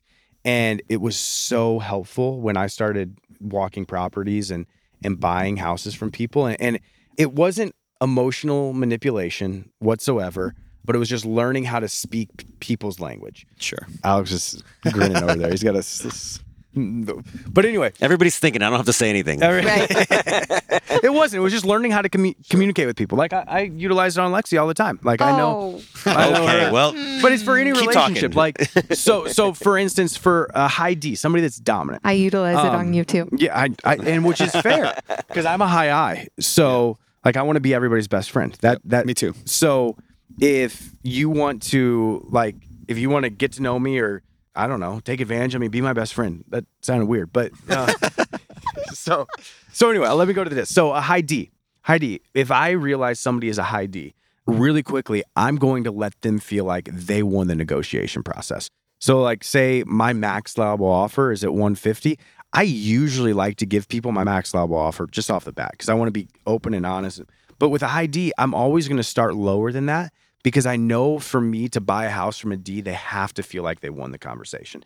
And so I'll start, say my max allowable offer is 150. I'll start at 130 and know that I'm going to work my way up to 150. But every time they're like, no, I need you here, like they're pulling teeth from me. Get to 150 and that's my max allowable offer. So I can't go over that. But for a high D, they want to feel like they won that conversation. They want to feel like they controlled that conversation. And I'm going to let them feel like that. With a high I, I'm a high I. I want to be your best friend. I'm going to talk about anything but the house, sports, the weather, traveling. Where they went to high school. Exactly. And I get it because I'm a high I. And if I was selling my house, I would sell it to somebody based off of my relationship with them versus the price. If the prices were close, but somebody else was higher, but I had a good relationship with somebody, I would sell it to them 10 times out of 10 before I sold it to the higher price, just because I'm a high I and I want to be friends with people. And so high I's that's how I negotiate with them. With high S's, which is another, so I'd say like I'm best at working with high I's and high S's. High S's, it's all about just the sentimental value, like the stability, like what buying their house, like the opportunities it offers them later on in life.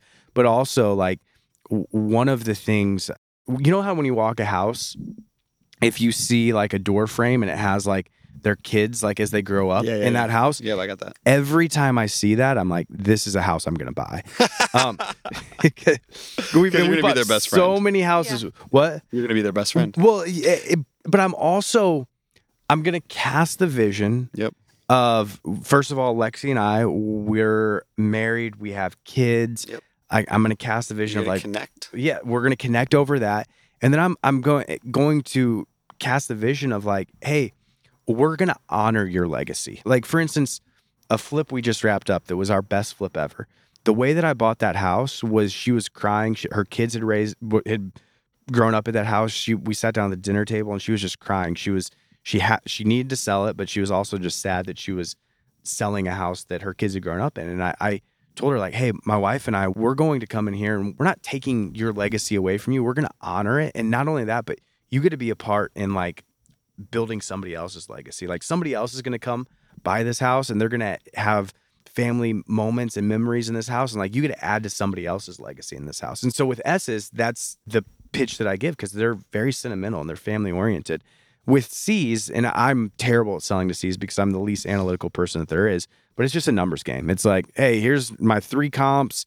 And so here's how I came to the ARV. Here's the rehab. I'm at 70% or 75% minus repairs.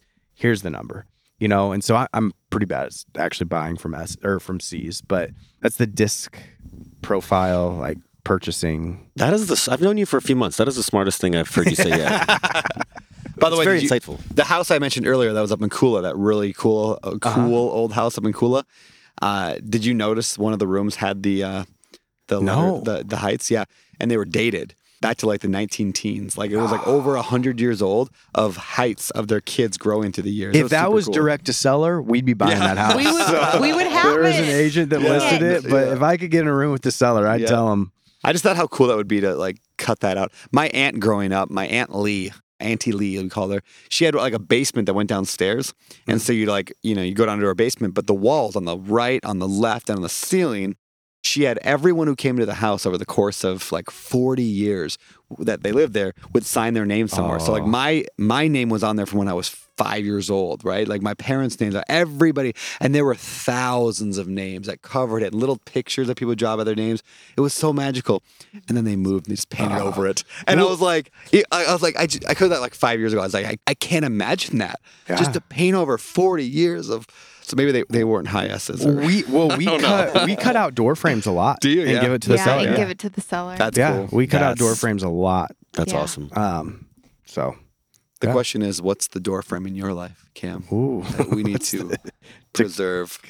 oh, that's deep. So every speaker does, right? They have to pull out a metaphor out of everything. But all right, guys, that's awesome. All right, so you scaled up very rapidly, built this big real estate business, and now you're trying to move to Hawaii. You're going to move to Hawaii. We live here now. You live here now. But you got to go back home and get some things buttoned up. Allegedly. You got to go back to your former house and button things up and come back. But what has that been like to run a business from afar? What lessons have you learned, and what do you need to do to ensure that you can live here and have it thriving there? Lexi runs our business, so I'll let her. So She's we so much better have at the that. right people in the right seat, and it took a while to get there, but we also have systems too that we were able to hand over. And we worked on those systems for a long time, and then we found the right people to fill those seats, people that did do the job better than we did, kind of like I was talking about earlier. So what it looks like is a lot of Zoom calls. I check in with all the different leads weekly. We talk a lot every day, and those people are running the show. They do a really, really good job. Our project manager, for instance, does incredible. So I think the quick answer is having the right people in the right seat, and then just overseeing it from a distance can be done now. All right. What about lead gen? Because I know a lot of it is, Yes. So pounding the pavement. that is the $1 million question, because Lexi's side of the business has went so well. This quarter will be our most profitable quarter ever because of Lexi's side of the business. My side of the business has not been as good because naturally I can't be the person that's going and walking these leads, negotiating direct to seller. And so that has suffered. So that is a huge Q2 issue that we're going to figure out. Are the four of us going to flip houses in Hawaii? That's what I'm Yeah, I mean, hearing. if you're here, Yeah. and it's a different game out here, but just add a zero onto your profits, and that's what Hawaii That's flipping it. is. Hey, I will take that. that's the $1 million question, though, is acquisitions has definitely been down in Q1. But it's also been with a lot of my buddies that are doing this back in St. Louis. It's down across the board. So there's a part of me that is like, how much is it us being here? And then how much is it just naturally it's down across the board for most of the people back home. That's a huge area of focus where I've got some acquisition managers that are on the ground there. I did not do a good job training people. And so Lexi did a phenomenal job with our project manager, who's amazing. Lexi did an incredible job at training him and like working with him and like handing that off to him to where now he just does everything. I was a very bad leader in the sense that there were times when I'd bring somebody on and then I'd be like, well, I can do this better than you, so I'm going to take it back over, which is a terrible like trait of a leader where it's like, no, I need to let people fail and grow and get better. And so I did not do a good job of that. And that's a huge area of focus, because if we had a couple great AMs on the ground right now, we would never have to go back because of, the revenue that we're bringing in. And right now we still don't, but I need to train a couple great AMs. Are you willing to take some marginal, how do I say it, lesser amount of revenue to live here? Yeah. Oh, 100%. Yeah. Is that something you guys have thought about, talked about? Yeah. I think one of the things that, at least for me personally, I have decided over the last year, when we got into real estate, I've always struggled with like this, because we scaled really fast and we made a lot of money really fast and built our net worth really fast, where if I look and extrapolate that over a course of 10, 15, 20 years, we could be really rich. I say that to say I have decided that's not really what I want. Like, it'd be really cool. That'd be awesome. I think it was you. It might have been you that posted a story. And I think it was from John Mark Comer's book, Ruthless Elimination of Hurry. He talked about how he sits on his front porch every day and he drinks coffee. And across the house is a house full of Nike athletes that work out. And he's like, and they're chiseled, they're jacked, they're ripped. And he's like, my favorite thing is sitting and reading a book and drinking my cup of coffee in the morning. It's like, I look at these guys, I'm like, I want to look like that. But then he quickly realizes, but for me to look like that, I would have to give up sitting on my front porch, drinking a cup of coffee and reading a book. And I feel that same way in life. Like, the things that matter most in the world to me right now are my wife, my kids, and relationships. Money is great. I mean, it helps us do like things that we want to do, but at the same time, that is so much farther down on the totem pole to me, where it's like, if I could spend every day just hanging out with my wife and my kids and building relationships, and I love business, it's fun and I enjoy it, but it's way farther down on the totem pole. So to answer your question, yes, I would take a lot less money. It reminds me a bit of that quote. I heard Hormozy say it for the first time, Alex Hormozy, but he said, don't be upset by the results you didn't get, by the work you didn't do. And so like with the fitness thing, like, I don't have a six pack, right? Well, it's because I didn't do the work for a six pack, and I'm good with that. It's actually a good level of self-awareness for us to realize, like, I'm okay not being that rich person. I'm okay not having the private jet, not having the six pack, because I'm not willing to sacrifice that part of me to get that result. And once you realize that, then you're not upset about it anymore. In fact, I think people look at those things and they're upset because they do not have them. But if we can just step back and say, I don't have that on purpose. And in fact, Alex, we were talking about that, right? So Alex is a visionary like I am. You've always got ideas for business stuff. And what's the kind of the thing I was saying was like, maybe it's okay to say, hey, for the next 2 years, I'm not going to do it. Because now you're managing your own expectations with yourself. And it's like, okay, I'm not doing anything right now. It's good. I'm just building this. It's very hard. It is very hard. It is. Because, we feel like we have to live up to some expectation. But if I was like, I don't care about a six pack, all of a sudden then I'm not sad that I don't have one. Yeah. And every day by 1:00, we're at the beach with our kids. We're swimming in the pool with our kids. We're at the park with our kids. And like, I would much rather have that than anything else in this world. And I'd also rather eat dessert and candy than have a six pack, like, I'm okay. I'm okay with that. Like, on the way over here. Yeah, I did. I literally did. I was like, I like food too much. Yeah. Can I add one other thing to this? And, Maui certainly helps, but nature makes life sort of slow down. And it really makes, I think, just human beings, right? We're supposed to be in nature. Yeah. And when we're not around nature, I think, when you get into a city, especially, it feels very like anxiety riddled. And then, Maui is very easy to be in nature very quickly. It is. So I think that's helped me over the last few months, especially. It's like, hey, go for a walk. You'll feel better about all these anxieties about what you maybe think you should be doing. And it's like, hey, it slows down a little bit. And you're like, I'm okay. Yeah. Life is great. I have a couple more questions business-wise, and I want to move past business to get into your relationship and parenting a little bit. First question, I'm going to talk to you, Lexi, a little bit, because you are a woman in business, and you seem to like that a lot. Versus my wife, really, as soon as she could get out of that, she was like, I want to homeschool. I want to be with the kids every day. So you're very different. Yes. Can you talk about that a little bit? Where have you found yourself as a mother and a businesswoman? How have you found that and balanced it? Yeah. So for a long time, I did have a weight of, I am not going to be able to give my kids what they need if I pursue business. For a long time, I had that weight on me. And at the same time, I had this weight of, I have this really strong drive and desire to create opportunity, to provide for our family alongside Cam. There's this drive that I just can't turn off that wants to create things and see things have success, see businesses in particular have success.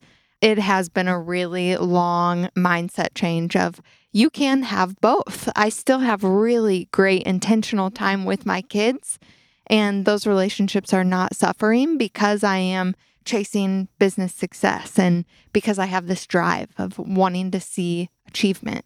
I would say that, there just is this really strong drive of I want to see things through. Like we kind of talked about earlier, Cam's the starter, I'm the finisher.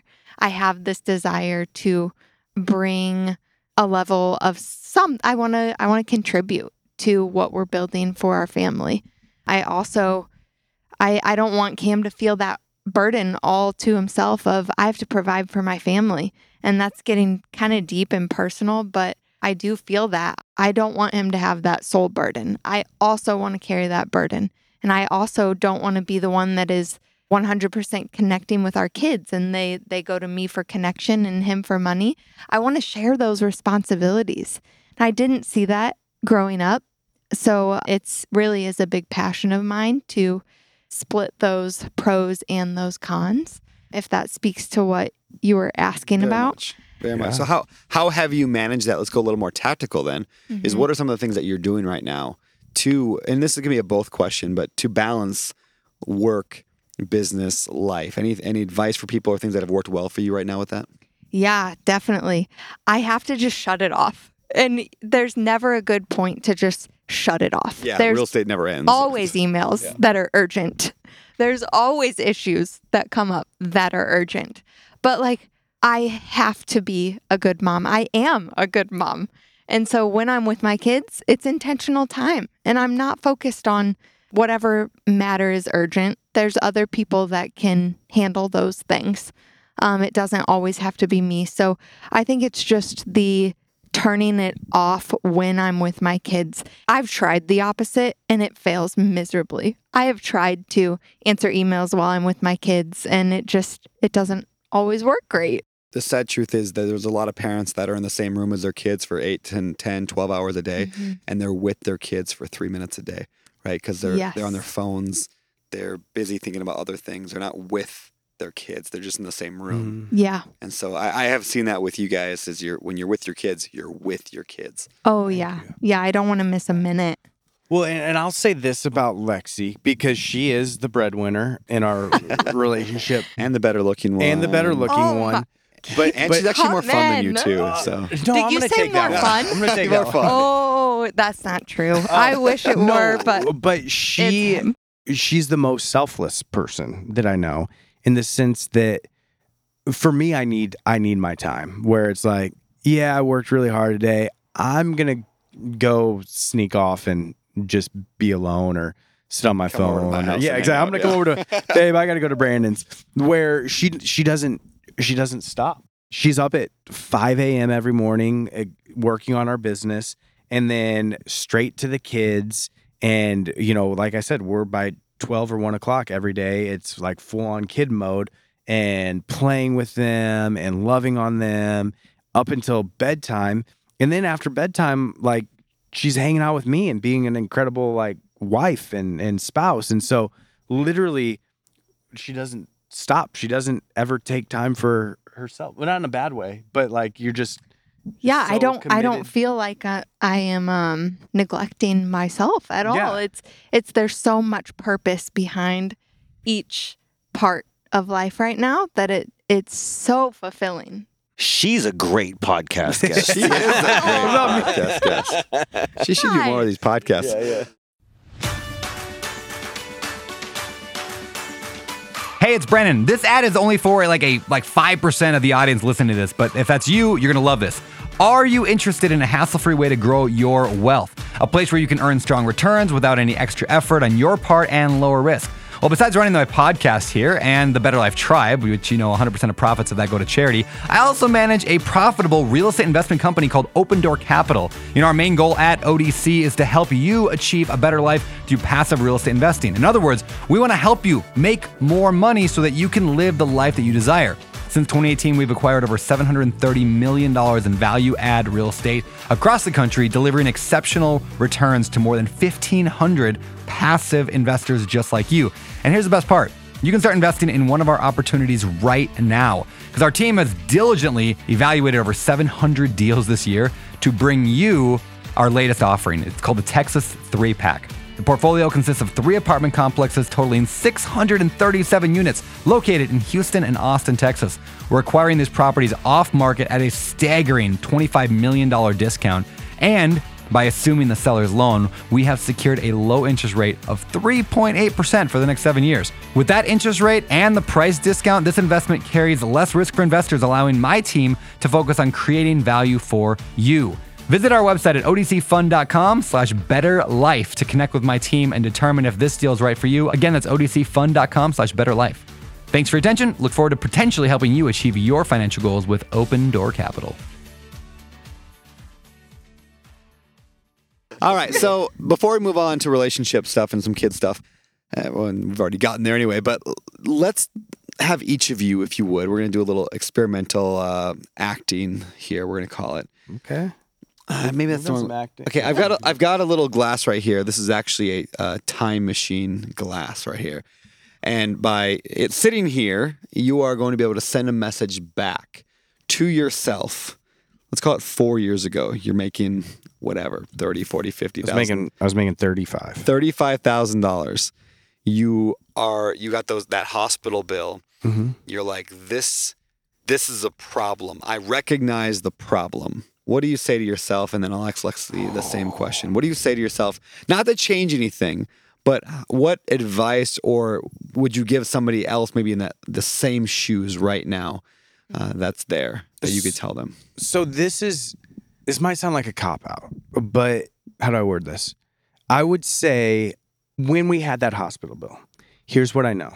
And this is not like to brag on us, but I truly do think that like we have an incredible, like I love my wife more than anything or anybody in the world, except LeBron James every once in a while. But I know it. I mean, yeah. Here's the beautiful thing about like picking the right spouse is I knew no matter what, like if we're living in a car, if we're, like I always am going to have Lexi and like we're going to be good parent, I'm really not that worried about losing everything because I know like we're still going to have each other, as corny as that sounds. I would say that looking back 4 years ago. Yeah, I think it's somebody else in your exact position and they're just like, oh, I need something different. What do you tell them? Do you have something? Yeah. Yeah, you go for it. You go want me for it. to? Yeah, I want to think Okay. about it. Don't give up.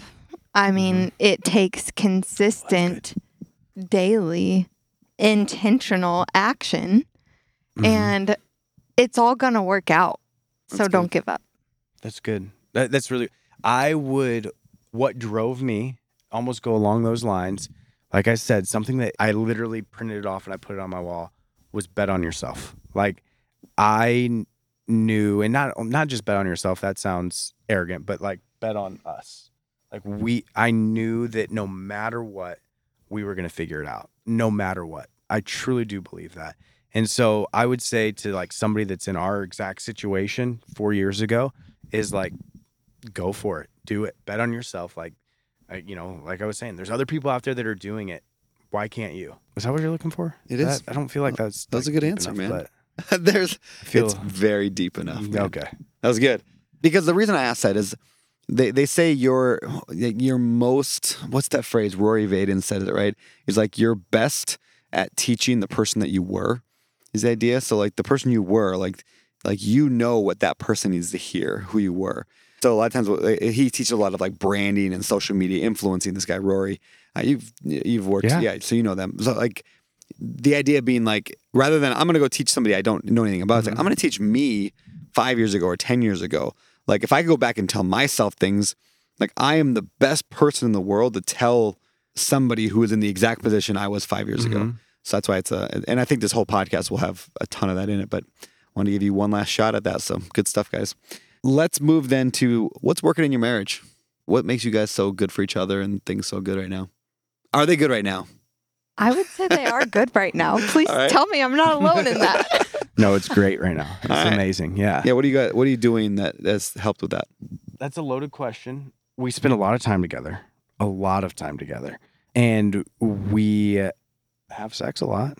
That's good. Yeah. So there's that. we do date nights a couple times a week, at least. We do date days. Like Thursday last week, we wrapped up work at 9 a.m. and spent the rest of the day together. We spend a lot of quality time together. I think like the falling in love with your spouse like every day, we do a really good job at that.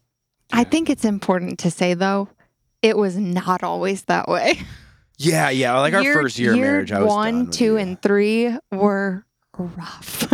So going back to what I said earlier of don't give up, that applied in our marriage as well. Why was it so rough in the beginning? Well, one, we were young. We got married 20 and 21, and then we moved to a new state. We had new friends. We had new jobs.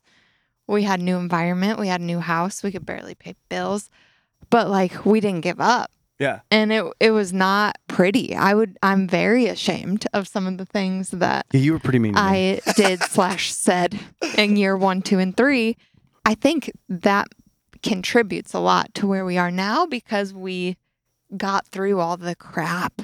We did. We're both escalators. We're both verbal and like said, just really not respectful things. Year 1, 2, and 3 wasn't great. And that contributes to where we are now. 100%. I think we learned a lot. Like in those really bad years, we learned how to communicate.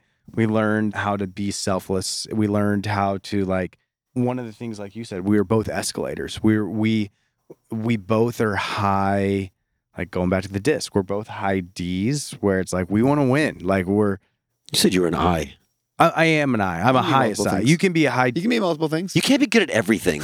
No, because I'm terrible at C and my S's. On the disc, I'm like at a 65 D, 100 I, and like 5 S and C. Like I love my family, but like the stability aspect of the S, I could care less. I love that instability. I think that's one of the reasons we've done so well in business is we're both very competitive, but we also would always want to win. And so like learning like that's not great for our marriage sometimes. Like even today, Lexi lost one of our kids.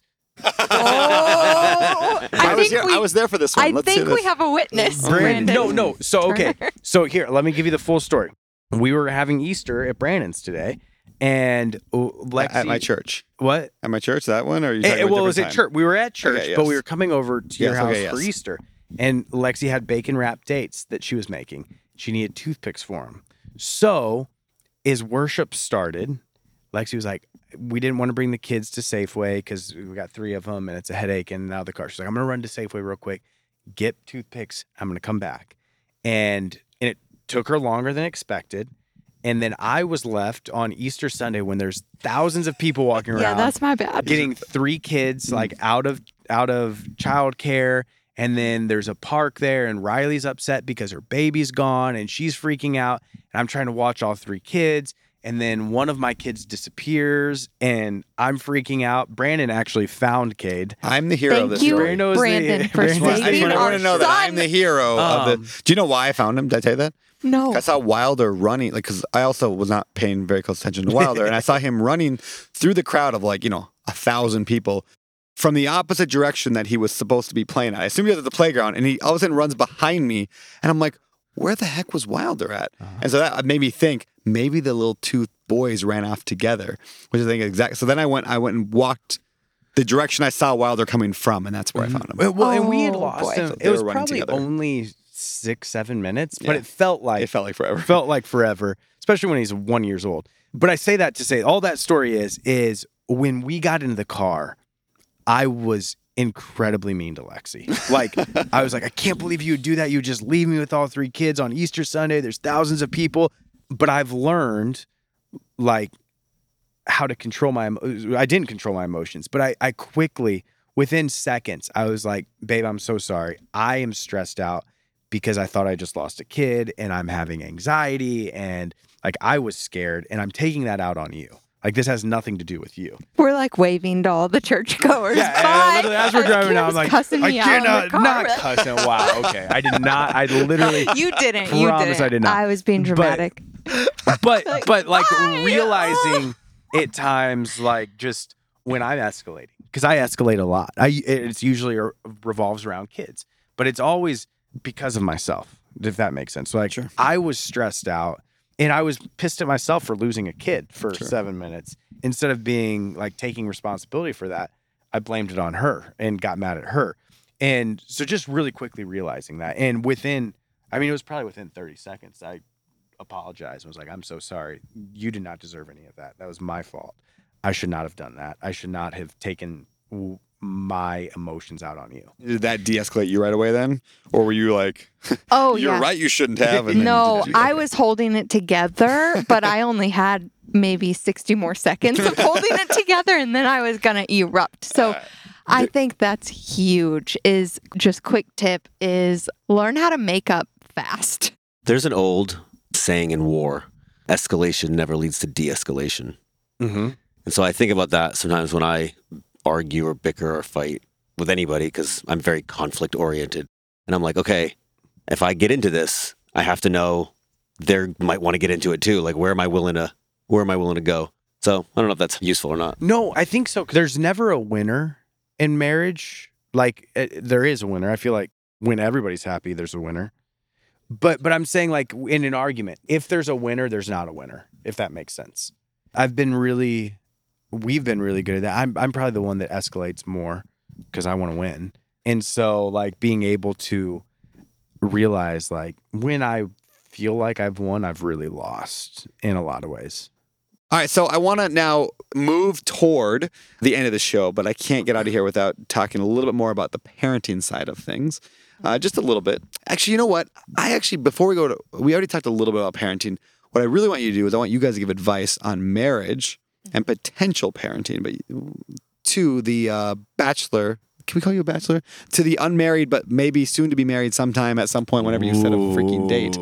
The fiancéed man, Alex. So, what advice do you have in marriage for Alex as he ventures toward that someday target? Lexi. Well, you guys know Miss Kate. Miss Kate's amazing. Yeah. You've outkicked She your is the coverage. best. Which I feel like I have too. So Yeah. That's so fair. Lexi and Miss Kate, just some backstory here. Lexi and Miss Kate are friends. Yes. Yeah. Yes. So I'm good. I don't need to know anything. You guys are going to handle it all. You're gonna tell Miss Kate. Yeah. So anyway, any advice on marriage for the guy who's going toward that goal? Yeah. Intentional time. So date nights for sure. Get me started, Cam. I've got gold. I just so can't I will say put this. words on it yet. And people know this, especially if like you value marriage the way that we do. Like, your spouse is going to be, I truly do believe, like, the most, outside of if you're religious or not, but it's one of the most important decisions you make in your entire life. And for me, there was a part of it where I just got so lucky, where, like, you asked the question, like, how'd you get Lexi on board? I never had to get her on board. Like, How does Lexi run a multi-million-dollar company where I don't really have to do much? Like, I don't know. I just got, maybe she can give advice to like the women out there of like, here's what you don't want. But like, I got incredibly lucky. But I also think that we have done a really good job at every time we do get in a fight, and we did get in a fight today because we lost a kid, Sure. but we don't get in fights hardly at all anymore. But part of that is because we got in them all in the first couple of years. So the spouse is the most important part. Yes. And Miss Kate's pretty great, so he should be all right. She is You should be amazing. all right. As I long as think you're you're not a jerk already to her. set up for Yeah, success. it's not- Okay. If anything goes wrong, it's Alex's fault. is So what we're saying here. I will say this. Story of my life. Yeah. is I pinch myself every day that I get to be married to Lexi. I legitimately do. Like I I've get seen him. It's weird. He pinches I'm just weird like, spots on himself. you're gonna be married to Lexi. Yeah. You get to be, but I truly am. I'm so thankful, and I think that's a huge part of it. Is like there's so many people out there that like the grass isn't always greener. I know that. Like I don't know that because I've never. Okay, how do we get this out? This whole like 5-minute segment has been useless of you talking. right. Okay. So I don't Okay. know that, but I'm just saying Lexi is the best thing that's ever happened to me, and I know Cam. that for sure. I think there's some value Does in that just make being sense? in eternally grateful every day for what you have and not letting a marriage grow complacent. I can't believe I said it. Yeah. Yeah. There's a lot That's what he there. was trying to say. Thank you. So I'm even trying to Much think more of like eloquent way to say it. a one-liner for like this is it. Like this is the golden piece of advice for a bachelor going into marriage. There's so much. So I'm trying to have think, one. but like I have something that did change our marriage. It is a Christian like worldview. I was listening to a sermon one time, and he talked about how people think in marriage that you guys should be perfectly aligned in everything, and you should live happily ever after. Like that's the stereotypical like view of marriage of like, we're going to be perfectly aligned in everything. We're going to live a fairy tale, yada, yada, yada. And the pastor said, if you truly believe in like growth and becoming, in this case, more like Christ, a lot of times you won't be that way because how you grow is being outside of your comfort zone, if that makes sense. Or like how you become more like Christ. How do you become more loving, more forgiving, less quick to anger? It's when somebody, like if Lexi fully complimented me in every single way, I would never grow. Like, to be honest, there are times where she makes me angry, but I wouldn't have the opportunity to grow if she never made me angry. I wouldn't have the opportunity to be like, this is actually a personal problem that I'm taking out on, like today, for instance, we already talked about it, where it's like, this is a problem that I'm having that I'm going to take out on Lexi. That piece of advice changed my life. So like every time that which is it's very few, it's usually Lexi forgiving me, but if I need to forgive Lexi, like it's an opportunity for growth. If Lexi is upsetting me in some way, it's an opportunity for growth of like, I'm going to be selfless. And she probably has way more opportunity for growth in our marriage because I'm the one that's screwing up a lot.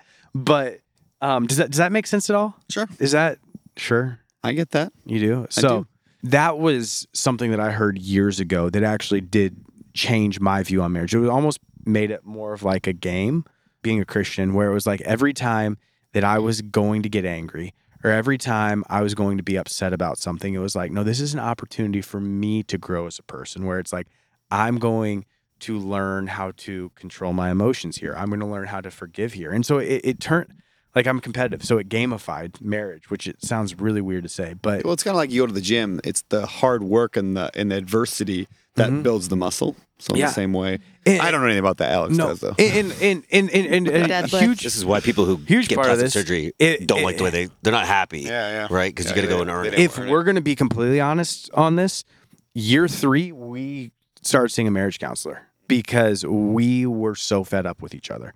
And part of that was we were 23 and 22 years old. But we were like, we have to figure out like how, and you talked about this, don't give up. Like we did not, like we were like, we love each other, but we also kind of don't like each other right now. So we started seeing a marriage counselor, and that changed our lives because he took us through like this wheel of communication and like one of the things that I was so bad at was like, is being in marriage. One of the beautiful things about being married is like, like the deepest, darkest parts of people, which can also, when you're a bad person, you can use that to hurt somebody. And at times, like, we would use that to hurt each other, or it's like, hey, I know exactly what will set you off, and I'm going to use that right here to set you off. And so we started seeing a marriage counselor that took us through here's how you communicate and do it, respectfully and lovingly. And it changed our marriage. Can I tell a little story?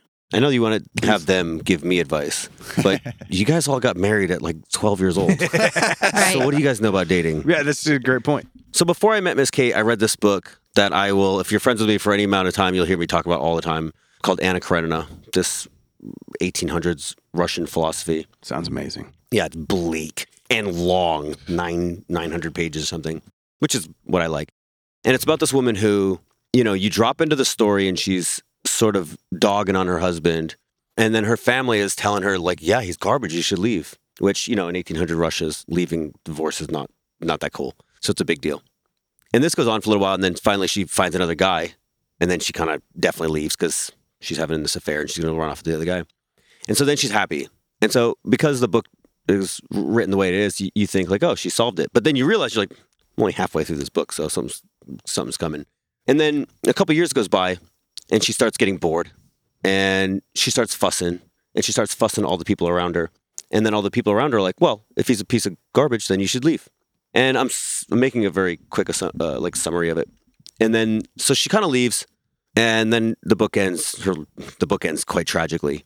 And the lesson is like the lie, the fuss, the venting or whatever that you do, and the complacency and the thing that you're like, well, the grass is greener on the other side. Those sort of components become like venting to other people. Well, that becomes their truth. And then they tell that truth back to you. Like, you said he wasn't good, so if he's not good, you should leave. And then you believe that truth when it comes back to you, and then you act on it. And so what I learned with Miss Kate, I was like, I had just read that book, and I was like, okay, I'm never, ever, ever going to speak ill. I'm never going to put myself in this position where I'm like, oh, I'm either bored or just unhappy or any of these things. Like, it's like, just keep going. Keep going. Just keep going. It'll work out.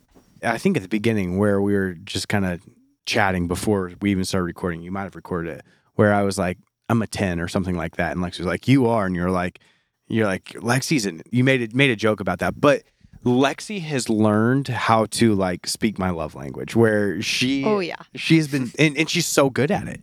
She's so amazing at making me feel loved, accepted. Oh, no, I'm not going to do it. I will do it. Oh boy! Oh boy! Now you have to do it. No. This is deep. This is like emotional.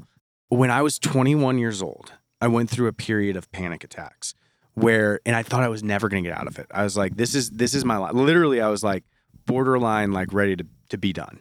And I remember telling Lexi, like, I'm scared that I'm never going to be normal again. I was having panic attacks every single day. I was like, I'm scared that this is it for the rest of my life. And I remember she like held me and was like, no matter what, I'm here. No matter what, like we are together and I'm here. And that's been our entire marriage. Like, let's move to St. Louis and start a real estate company. Done. Didn't have to convince her. Like, let's do it. Let's move to Maui and figure it out. Done. Let's do X, Y, and Z. Like, she's always been, what was the corny term, ride or die? Like, she has always been that. I'm your ride or die. Yes. Wow. So all that to say, I can't put it really into words. Sure. Well, let me fire that at you, Lexi, real quick. Mm-hmm. He's been very, complimentary of you being his support, right? And that's good because, is there a reason you are that way besides just that's your nature to be a kind person? Because I know you're just a kind person, but are you reciprocating something that he's doing to you? Do you feel like where does that come from? You're like, I'm going to stick with you no matter what. Like, definitely. Where did that come from? I don't know. I can't put words on it either, but I have been a Cameron fan since day one.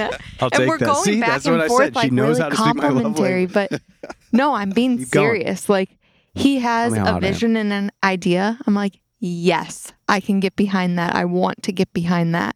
He says, let's move to Maui. Yes, I'm 100%. Like what he's saying is true. And I don't know how to put words to it. But yeah, I have been a huge Cameron fan. In high school, it was the abs that got me. I did have I'm not abs going to in high lie school. about that. It was the abs. But I mean, But now I don't have abs. So there's something else.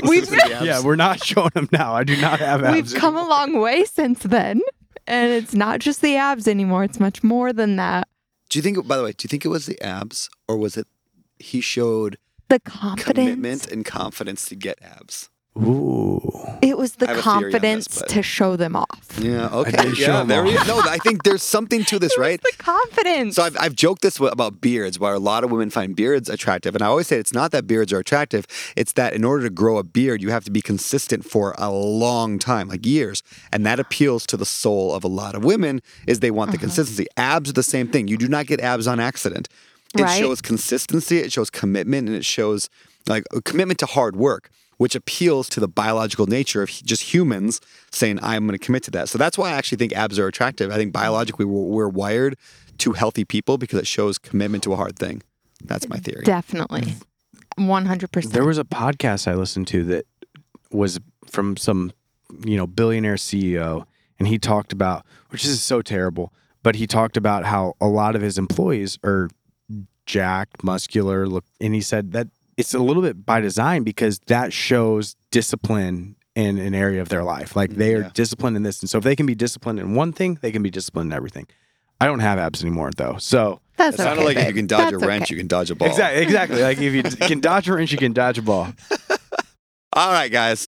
Let's move toward wrapping this show up. But the few questions that I ask, and now today we ask a lot of people. First one is this. What are 3 things, and you can do 3 combined if you want, so maybe one of you have, we'll be here for an hour. What are 3 things you've done in the past year that's given you a better life? So 3 things combined. Each take one, and one can be a group one, or you choose how you want to spread out the 3. The last 12 months, tactical things you've done in your life that has improved your life, given you a better life. Do you want to go first, or I can, if you want to think about it? You can go first. Okay. So, and this is easy. We realized that going back to the whole real estate talk, we were doing a ton of volume and we were working a ton of hours. So it was a lot of hard work. To do what we did, we were working probably both 12 to 14-hour days every single day. And we realized we got into real estate to be able to spend more time together. And now we're making all this money and we're building a really high net worth, but we're not being able to really do what we want with it. And we realize we've built this monster, but we can't control it. And so we made a commitment that we were going to work on systematizing that monster. And so over the last year, we have hired some key hires to help us out, and they've been incredible.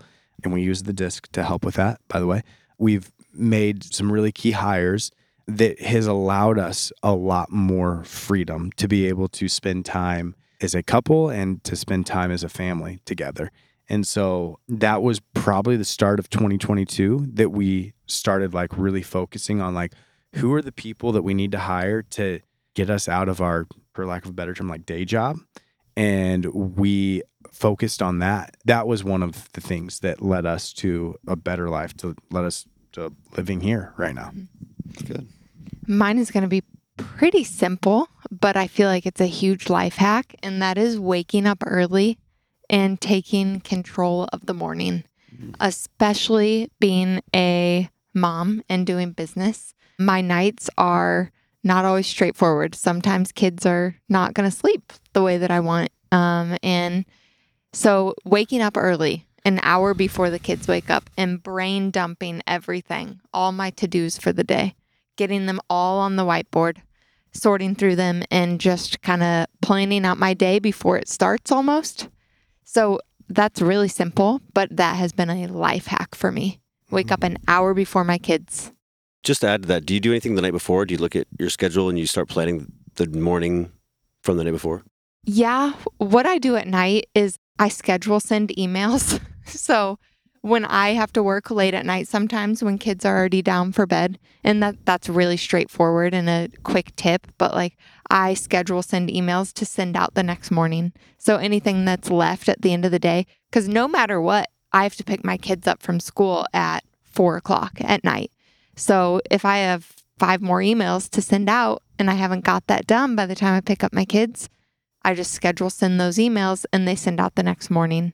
Those are really practical, straightforward tips, but yeah, it's a time hack. And then a third thing, I don't know if you do this as much as I do, and we actually picked this up from Rich Fedke, who was also on the podcast. Amazing dude. Loved him. And if you remember the very first Maui Mastermind, he took us through this exercise where he was like, close your eyes and the future self. The future self. And one of the things that I do every single day is I go visit our future life, which sounds so weird when I say that out loud. But like I will have a cup of coffee and I'll literally go visit myself in 10 years and I will talk to him. And we'll talk about Lexi and I's marriage. We'll talk about our kids and I. Like I'll envision Riley at 15, Callie at 13, Kate at 11, talk about our relationship with them. We'll talk about health, business, and what that has done. Because obviously it's my future self. So everything's like perfect. I'm in good shape. I have a beautiful marriage. I have a great marriage with my kids. Our business is thriving. But what that's done for me during the day is like in like real time is everything that I do is now subconsciously like through my future self lens, where it's like the way that I respond to my wife, like that's through like, no, in 10 years, you and your wife still are madly in love with each other. With kids, like, no, your kids love you and they see you as a loving, gentle parent, not an angry, mean parent. With business, like, no, you run a successful business. And then even with health, which health is probably where I'm lowest on the totem, like, but with health, it's like, no, you make the right decisions when it comes to food. You work out, and so that has helped me. And it sounds so like mystical a little bit, where I even feel weird saying it out loud, but I go visit my future self every single morning, and that allows me to live a better life. Sets the tone for the day. Yeah. Does that sound weird? Does that make sense? It does. Yep. I mean, no, it sounds you're great. freaking weirdo. No. I have a performance coach named Jason Dries, and he always talks about operating in certainty. And the idea being when you operate from a standpoint of, I don't know what the future looks like, we'll just see this idea of like, oh, I don't know if I'm going to succeed at this. I don't know if this business is going to thrive or my marriage is going to last. Then you're almost predicting and you're gambling with your future. And he pushes this idea of like operate in certainty. Like I know what my business is going to do. I know what my marriage is going to do. And then by getting in that frame, that mindset that says, I have an amazing marriage and I will in 10 years, that's where I'm headed. Then you make decisions in a positive frame or that's positive mindset, right? Yeah. And so now the decisions you make are because you're in the right mindset versus where the majority of the world operates in fear and uncertainty. The future self allows you to operate in certainty. That puts like what I do every morning into like perfect verbiage, like where I go visit a person that loves his wife, loves his kids, has a thriving business, is healthy, is happy, and then I operate in that certainty of like, that's who I am. That there's no doubt about it. That is who I am in 10 years. And because of that, it allows me to operate in a different, different way. And it leads to a better life. That lines so well with what you say all the time about identity-based goal setting. I am. Yeah. Mm-hmm. Yeah. That's why in the Better Life Tribe, we always start our goal setting with I am. Like who are you and who do you want to be? And then setting goals around that and then setting habits around that. So versus habits to actions to goals to, who you want to be or who you end up, which is opposite of what I think. Yeah, and I created an I am list because of that. And there's a guy named Craig Rochelle who talks about declarative statements. And every morning I read them to myself, like, I'm a great husband, I'm a great dad. And sometimes it might not be true. But because I tell myself that every day, like I act in that, like I'm happy, I'm healthy, I act in that way. So that's cool, man. I love it. Hal Elrod in The Miracle Morning, which Hal's coming on the podcast soon, so is Jason Dries actually. But Hal talked about in The Miracle Morning where sometimes your mindset, your mind, your subconscious knows your line. If you were like, I am attractive and skinny with a six pack, and you're not, then your mind's like, yeah, this guy's a liar. So he talks a lot about this idea, or he mentions something like, I am becoming somebody, right? That's a little bit different, nuanced way to say it. Is like, I am becoming somebody with a six pack, because that can be an identity right now. Yeah. I am becoming somebody who is That's that. good. Yeah, so that's I kind of a like cool way to do that because if I in my head tell myself a goal, but I know I'm so Yep. far off from that goal, Yeah, you don't believe yourself. I give up. Yep. I give up. I'm becoming. I like oh, that. I I'm becoming. can't. Yeah. But Who the are I'm you- becoming changes it. Let me ask I you like another that a question. lot. Who are you becoming? Ooh. Lexi, who are you becoming? I am becoming. That's a really good question. A Hawaiian resident. Oh well, Hawaiian resident. You're becoming a Hawaiian Yes. resident. a Hawaii resident who has great relationships with her kids and finds balance in the career world and being a mom. Cam, who are you becoming? I am becoming the only thing I care about in life. It sounds so bad because it takes business aside, but I want to be a great husband, a great dad, and a great friend in that order. And if business goes well during that, awesome. But I'm becoming a great husband, a great dad, and a great friend. I love it. All right. 3 books that have made a shift or a massive impact on your life. Rich You gotta Dad, say Poor Dad Brandon's book. started me. Did you know I was going to say that? No, I thought you were going to say rental property. And Oh, No, clearly that all was- of my books. well, that was gonna Rich be Dad, my Poor Dad. second Okay. Oh, because- well, thanks. But we should give You Rich can't Dad, even Poor win on Dad your own its- show. No, I know I can't. Rich Dad, Poor Dad. Yeah. And then this one might sound weird, but Storyworthy. Have you Oh. heard of this? No way. I talk about that book all the Do time. you really? I Maybe. absolutely love that Okay. book. Yeah. Storyworthy. Yeah, Matthew It- Dix. Yes. Love It that is. I got it on the best way I read books is with the audio version and the physical book. I've heard It that's just the best way. soaks Yeah, in I know. I've heard that way many better. times. So I did that with Storyworthy, and yeah, he shed some great light on just writing down a story a day, and I think what a great way to get content for Yeah, that idea you know? of writing a lesson every day, like Yes. one lesson, was life changing. yes, Yeah, the idea being, for those who haven't read the book, you should read it. The idea was, and he has a name for it, I can't remember what it is, but the idea being every day, just spend a quick 30 seconds going, what was memorable about today? Just and a couple of keywords. Our brains are amazing. Our minds are these supercomputers that remember every single thing that we've ever done, almost entirely. It's all stored up in here. And the way you know that, like, you ever have, like, you're at the mall and you see some little kid and you're like, oh yeah, that triggered a memory from when I was 7. It's because it's still in there, but we have to unlock them. And you unlock them with these keywords. And so I might say, I mean, just thinking today, right? So today we're recording this on Easter evening, right? And so, like, what did we do today? Losing Cade at church was a moment today, right? But that's a was a story. moment. Yeah, it was not always a good moment, but I'd write down, like, Cade, Easter church, lost him. I might just lost, right? And now, like 50 years from now, I can go back and be like, Cade, Easter, lost. And boom, memory's back. this Yeah. entire day is back. Anyway, so Yeah. Storyworthy. Great. Oh, great yeah. book. Lexi packed 350 eggs for 10 kids. Yes, that was a lot of eggs. You did a good job. sorry about that, It's so guys many that had to eggs. hide them. Yeah. For me, I would say one of my favorite books that I've read, it's called The Happiness Advantage. It's by a guy named Sean Acor.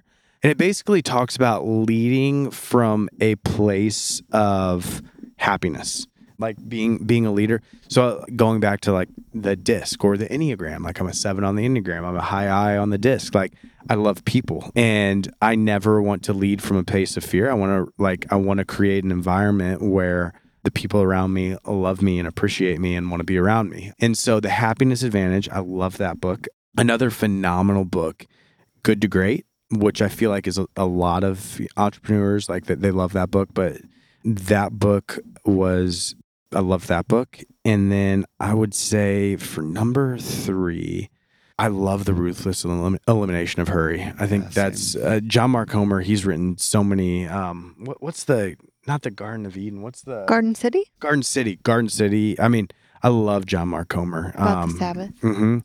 Which I think that's just so important for anybody. And the Garden City is around the Sabbath, where it's like, hey, when you set aside a day to spend with your kids and with your family and to to hang out and spend time together. It's so healthy for the rest of your week. And so, but same with like the Ruthless Elimination of Hurry. It's right along those lines where it's just such a great book. And John Mark's on my list as well for the podcast. Is he? Yeah. If he's I'm going to listening, ruthlessly attack that guy until he agrees to come on the show. But I think that's so important for like marriage and for like I said, the things I want to be is a great husband, a great dad, and a great friend. And when I can be fully present in those situations, that's when that happens. And so that book has radically changed my life. Same. All right, guys. Well, that's all we got for today. Love This it. has been, I think, our longest podcast to date. Uh-oh. And I mean that in a good way. How long has it been? Yeah, I don't know. Who knows? Who cares? Who knows? But I do thank you guys for being here today. I'm going to let you wrap up with where would you like people to best connect with you at?